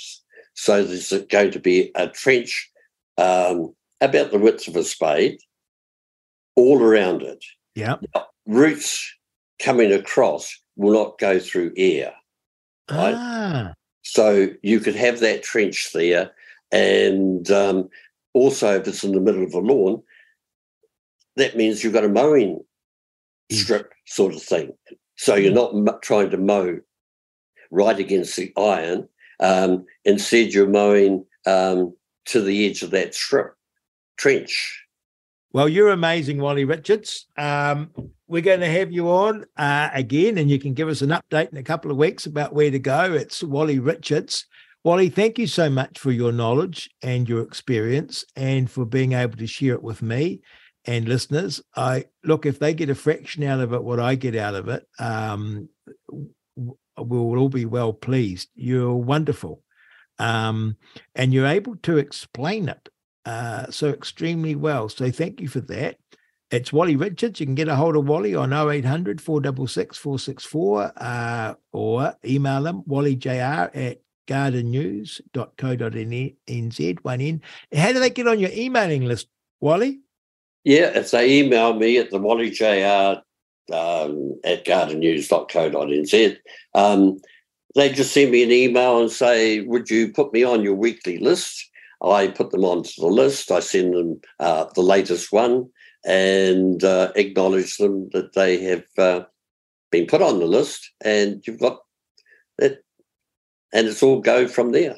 Marvellous stuff, Wally, and you got your books. Thank you so much, Wally. You're listening with Real Talk with Rodney Hyde. It's Reality Check Radio. We've had a tour de force once again with Wally Richards. I'll be waiting for the emails to come in complaining that I talk too much, and I'm trying to cut it down. But I just get so excited, and we got a bit diverted onto COVID too, and the lockdowns and the madness. But it's something about gardening that I never knew, that it's soothing. Therapeutical. It's like sitting on a beach and just hearing the waves and the sun on your back, or sitting in front on a cold winter's night and a beautiful log fire going. It's just a wonderful regenerative feeling for your mind and your body. So thank you, Wally. Stay tuned. Keep listening. This is Reality Check Radio. Thank you. Thank you. You're listening to Real Talk on RCR, Reality Check Radio. You're on Reality Check Radio. It's Real Talk with Rodney Hyde. Please contact us. You can email us at inbox@realitycheck.radio or as far as a text 2057. That's the number to text to and include your message. It'll be lovely to hear from you. Things that upset me, I guess I'm like anyone else in this regard, nothing special, but I was reflecting on why I feel strongly about this topic. And I've always been very wary of groupthink, of fads, of crowds, of a mob, of everyone saying this is a good thing. And I've always been weary of that and wanted to know, well, why do you think this is a good thing? And then it is. And hence my always concern about lockdowns and mandates and getting the jab, because it was just a good thing and everyone had to do it. And so it makes me very weary when I see that. The second thing that upsets me terribly is bullying. I don't like bullies. I've never liked bullies. I've never understood it. And it's why I always struggle with the concept of government, because everything it does is about bullying. I'm not talking about, people bullying you, but it's the idea, do this or else, pay your tax money or else, follow this rule or else. And it's how government runs. It uses the power of the police and the power of our justice system to make you do things. And if you don't do it, you'll get into trouble. And so it becomes a bully. And of course, as government grows, politicians become bullying, because they can also withhold money from projects and firms. And we've really seen this in recent years, where politicians have power over doctors, over the media, over everyone, because to stand up against them is to risk your funding and your job. So I don't like bullying, and I love the innocence of children. I think there's nothing more beautiful than children. And they're such a delight and they're so wonderful, not just my children, but all children. And we all feel that, don't we? Because they're so sweet. And I hate anything that threatens that innocence. And I work very hard to try and keep my children so they can grow up at their own pace.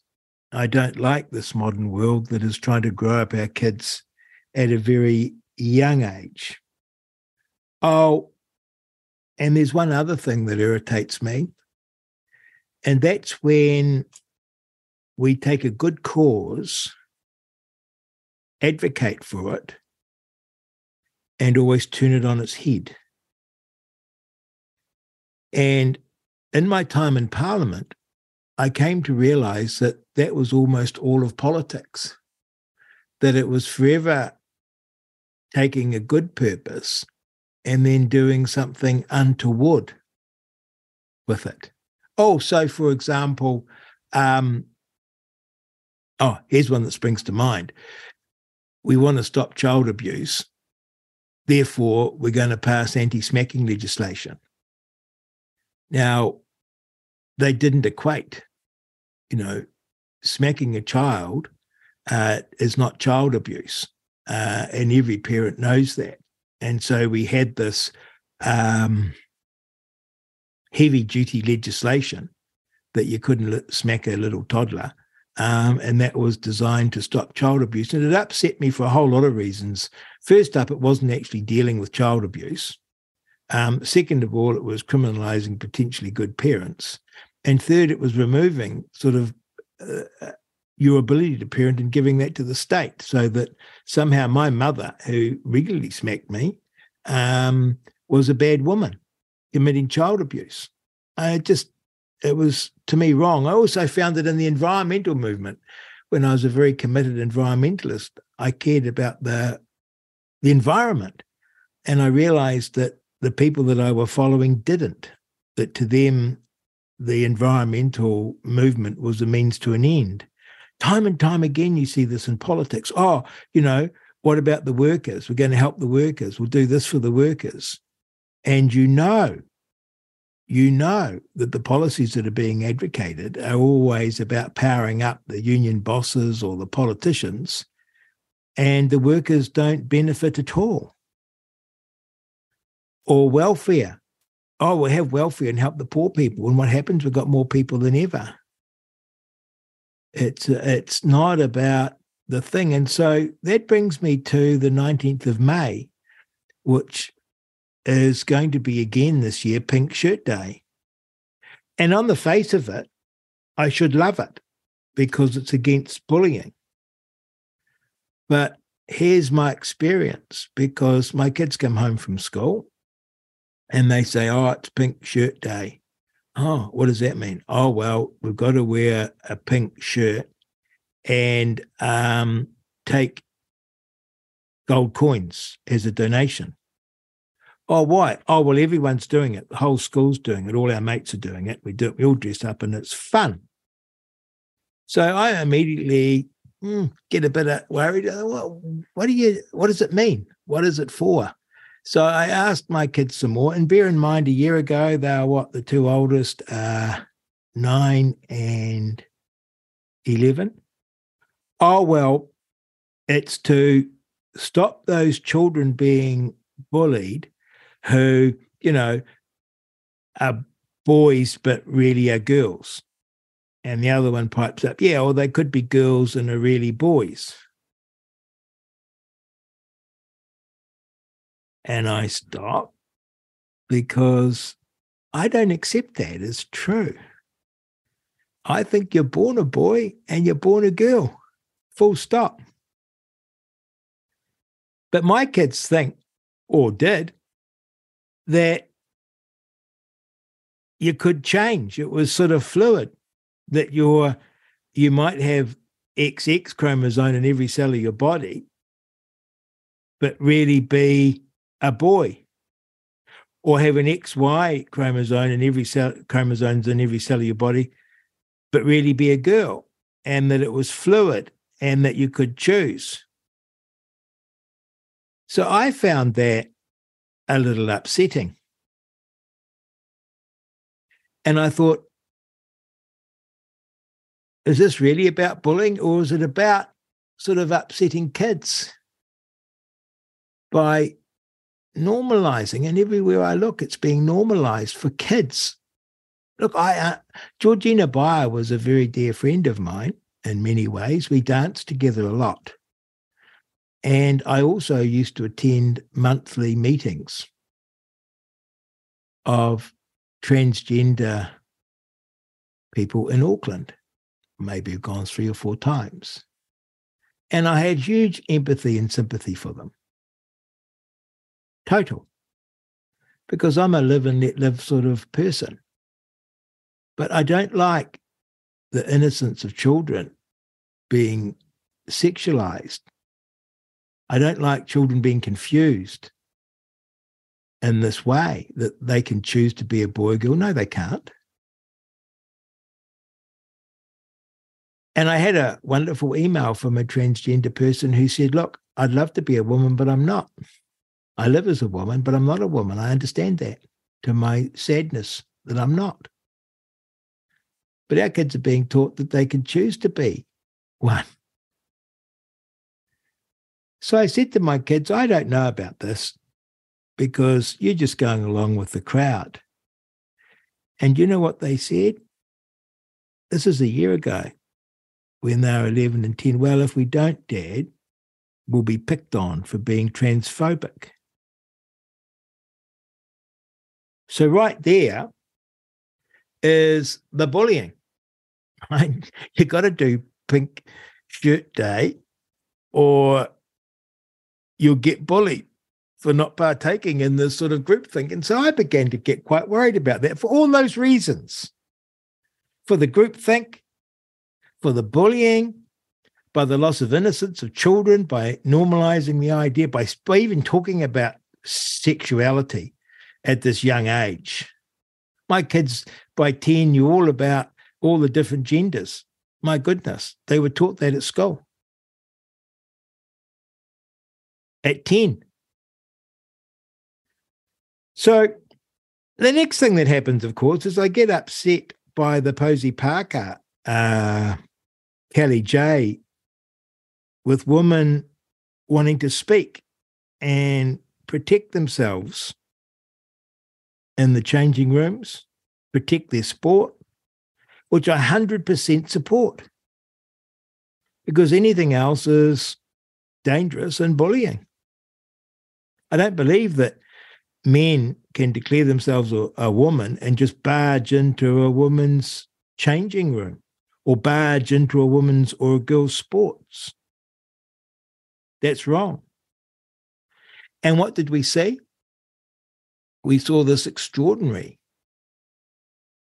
whipping up from politicians, from the media, from activists, trans activists, that Kelly J was some sort of white supremacist, fascist, horrible woman who was anti-trans, anti-people. She wasn't. No one's saying that you can't, as an adult, choose to live as you choose. But you can't, as an adult, choose to be a woman and barge into a woman's changing room. Or be a boy and charge into a girl's changing room. Shouldn't be allowed. So that's what's at stake. And what happened? Violence erupted. So this very protest, which was to let women speak, she wasn't allowed to speak. The women who had turned up to speak weren't allowed to speak. And one of the chief activists and instigators of violence against women was a person who I'd never heard of before, called Chanel Lau. And as a result of his and others' instigations, a 70-year-old woman who came to speak was repeatedly punched in the face by a thug and had her eye socket fractured. And this Chanel Lau has form because I don't know what pronoun I'm supposed to use. They're all over Twitter abusing people in the foulest of language for disagreeing with them. Now get this. On Pink Shirt Day, he, she, they is one of the faces of this anti-bullying crusade. What? How can that possibly be? How can you be promoting an avowed, documented, very clear bully with anti-bullying? It doesn't compute. And so for all these reasons, I'm troubled by Pink Shirt Day. And I thought, well, I know what? I will invite the Pink Shirt Day people on the show. And I saw that it was supported by the Mental Health Foundation. And again, I've got a huge amount of time for the Mental Health Foundation because they help people who are having trouble. So I support the Mental Health Foundation.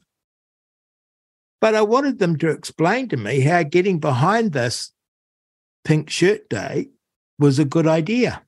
And I particularly worried about the mental health of the kids that I see.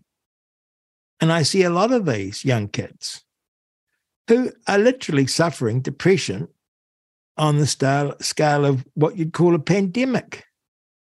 And it's not surprising in so many ways, not just the idea that they could be gender fluid, but the whole catastrophization of life. Oh, this is going to be a catastrophe, climate change. But I was focusing particularly on Pink Shirt Day, and I saw that the Mental Health Foundation sponsor it, and it's a big part of what they do. And I saw that there was a contact, and it was Mark Wilson. And I thought, oh, I know Mark Wilson. He used to be a producer at Radio Live. And when I was a politician, I would often deal with him because I'd be going on the show to be interviewed. And also I worked there when I stopped being a politician. So I fired off a note to Mark and to invite him on. And I wanted to be clear because I don't believe in tricking people to come on the show.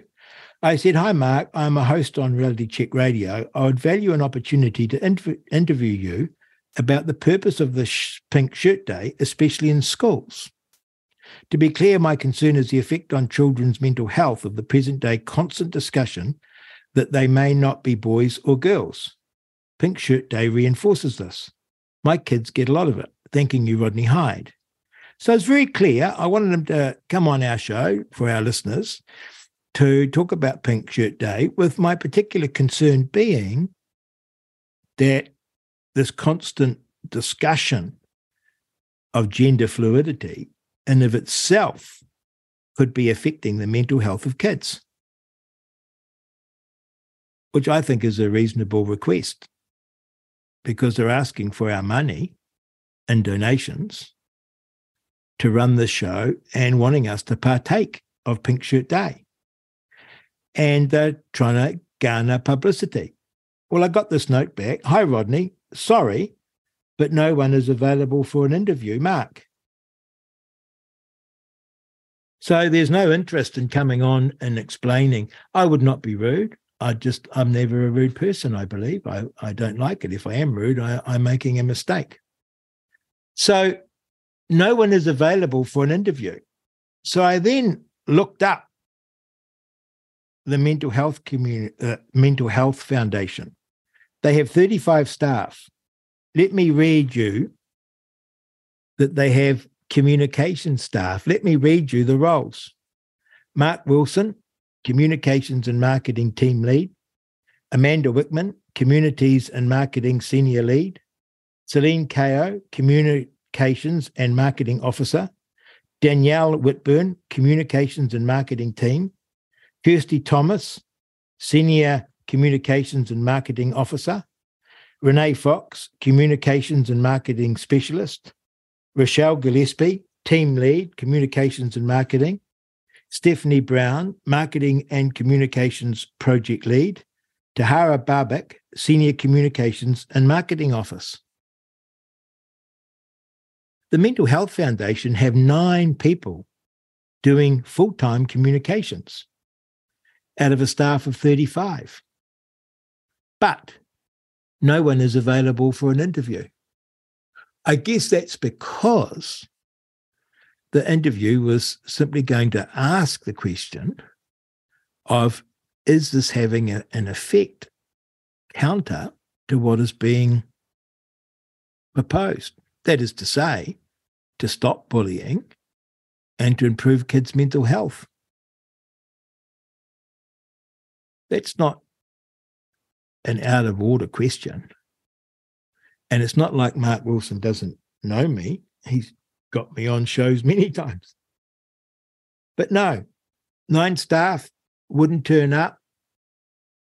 No transparency. I wrote back to Mark and I said, I'm very sorry to hear that. I will explain on my show that I invited you on, that you refused, and suggest to listeners they do not partake of Pink Shirt Day or donate because of your lack of transparency and the bullying that occurs behind Pink Shirt Day.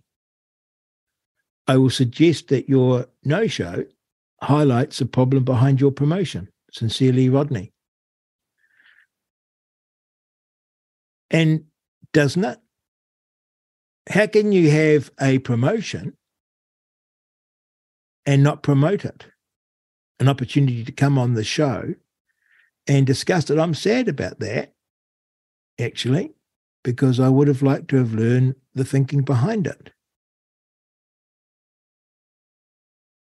But I also wonder about a promotion that isn't prepared to take questions. And it's not as though we're dealing with a person who is, what would I say, not experienced with the media. Like, the media are very good at picking on some person who has no experience of being on TV or on the radio and sticking a microphone in their face and hounding them down the street.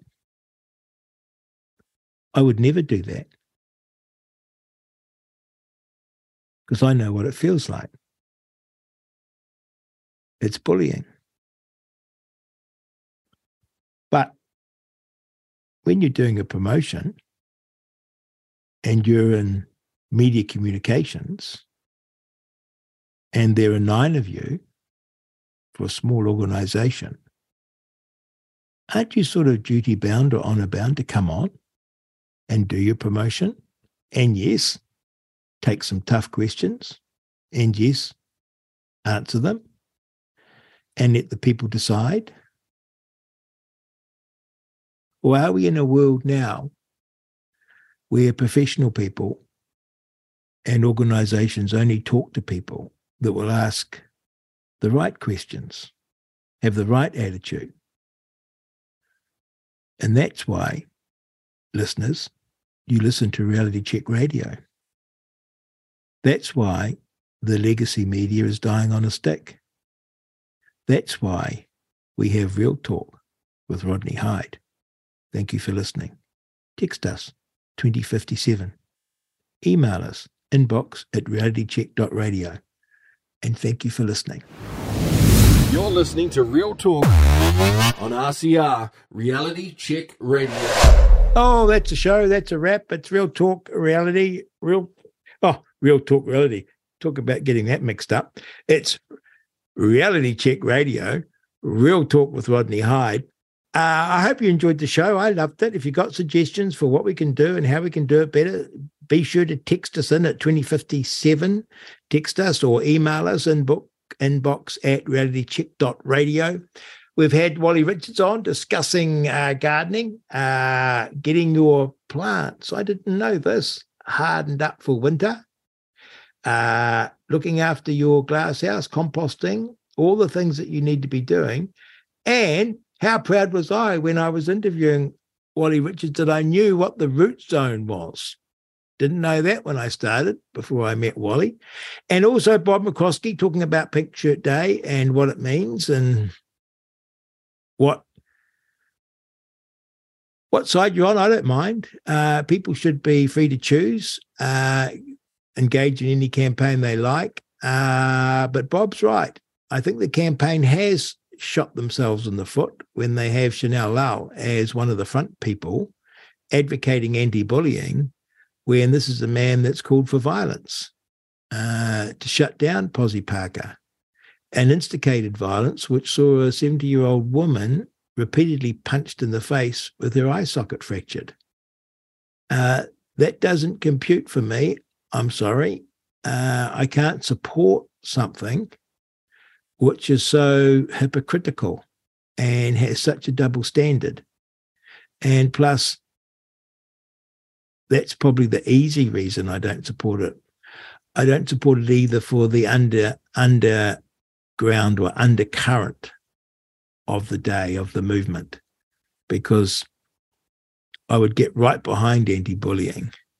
But Pink Shirt Day is a Trojan horse for changing how our kids think and for changing their attitude to who they are in reality and how they were made and how they're going to find love and fulfillment in their life. I think there's something very sinister behind there, and I see it with the kids of today that I get to know, because they're getting sown in their minds doubt and confusion, and also they are being sexualized way too young, way too young. And To say I don't agree with that is an understatement, because there's nothing more wonderful than childhood and the innocence of childhood. And you realize that growing up when you're a child is what makes you as an adult. And that the innocence of childhood is a necessary precursor to being a healthy and successful and well-rounded human being. And I don't like it that children are being robbed of that innocence. And I'm afraid that Pink Shirt Day is another brick in that wall of robbing our kids. And the fact that they won't be up front and discuss what's going on is another black mark against the day. Thank you for listening. This has been Real Talk with Rodney Hyde on Reality Check Radio. Please text us 2057 or email us inbox@realitycheck.radio. Thank you for listening. It's been a total honour and a pleasure to be part of your household today. Thank you. You've been listening to Real Talk with Rodney Hyde on RCR Reality Check Radio.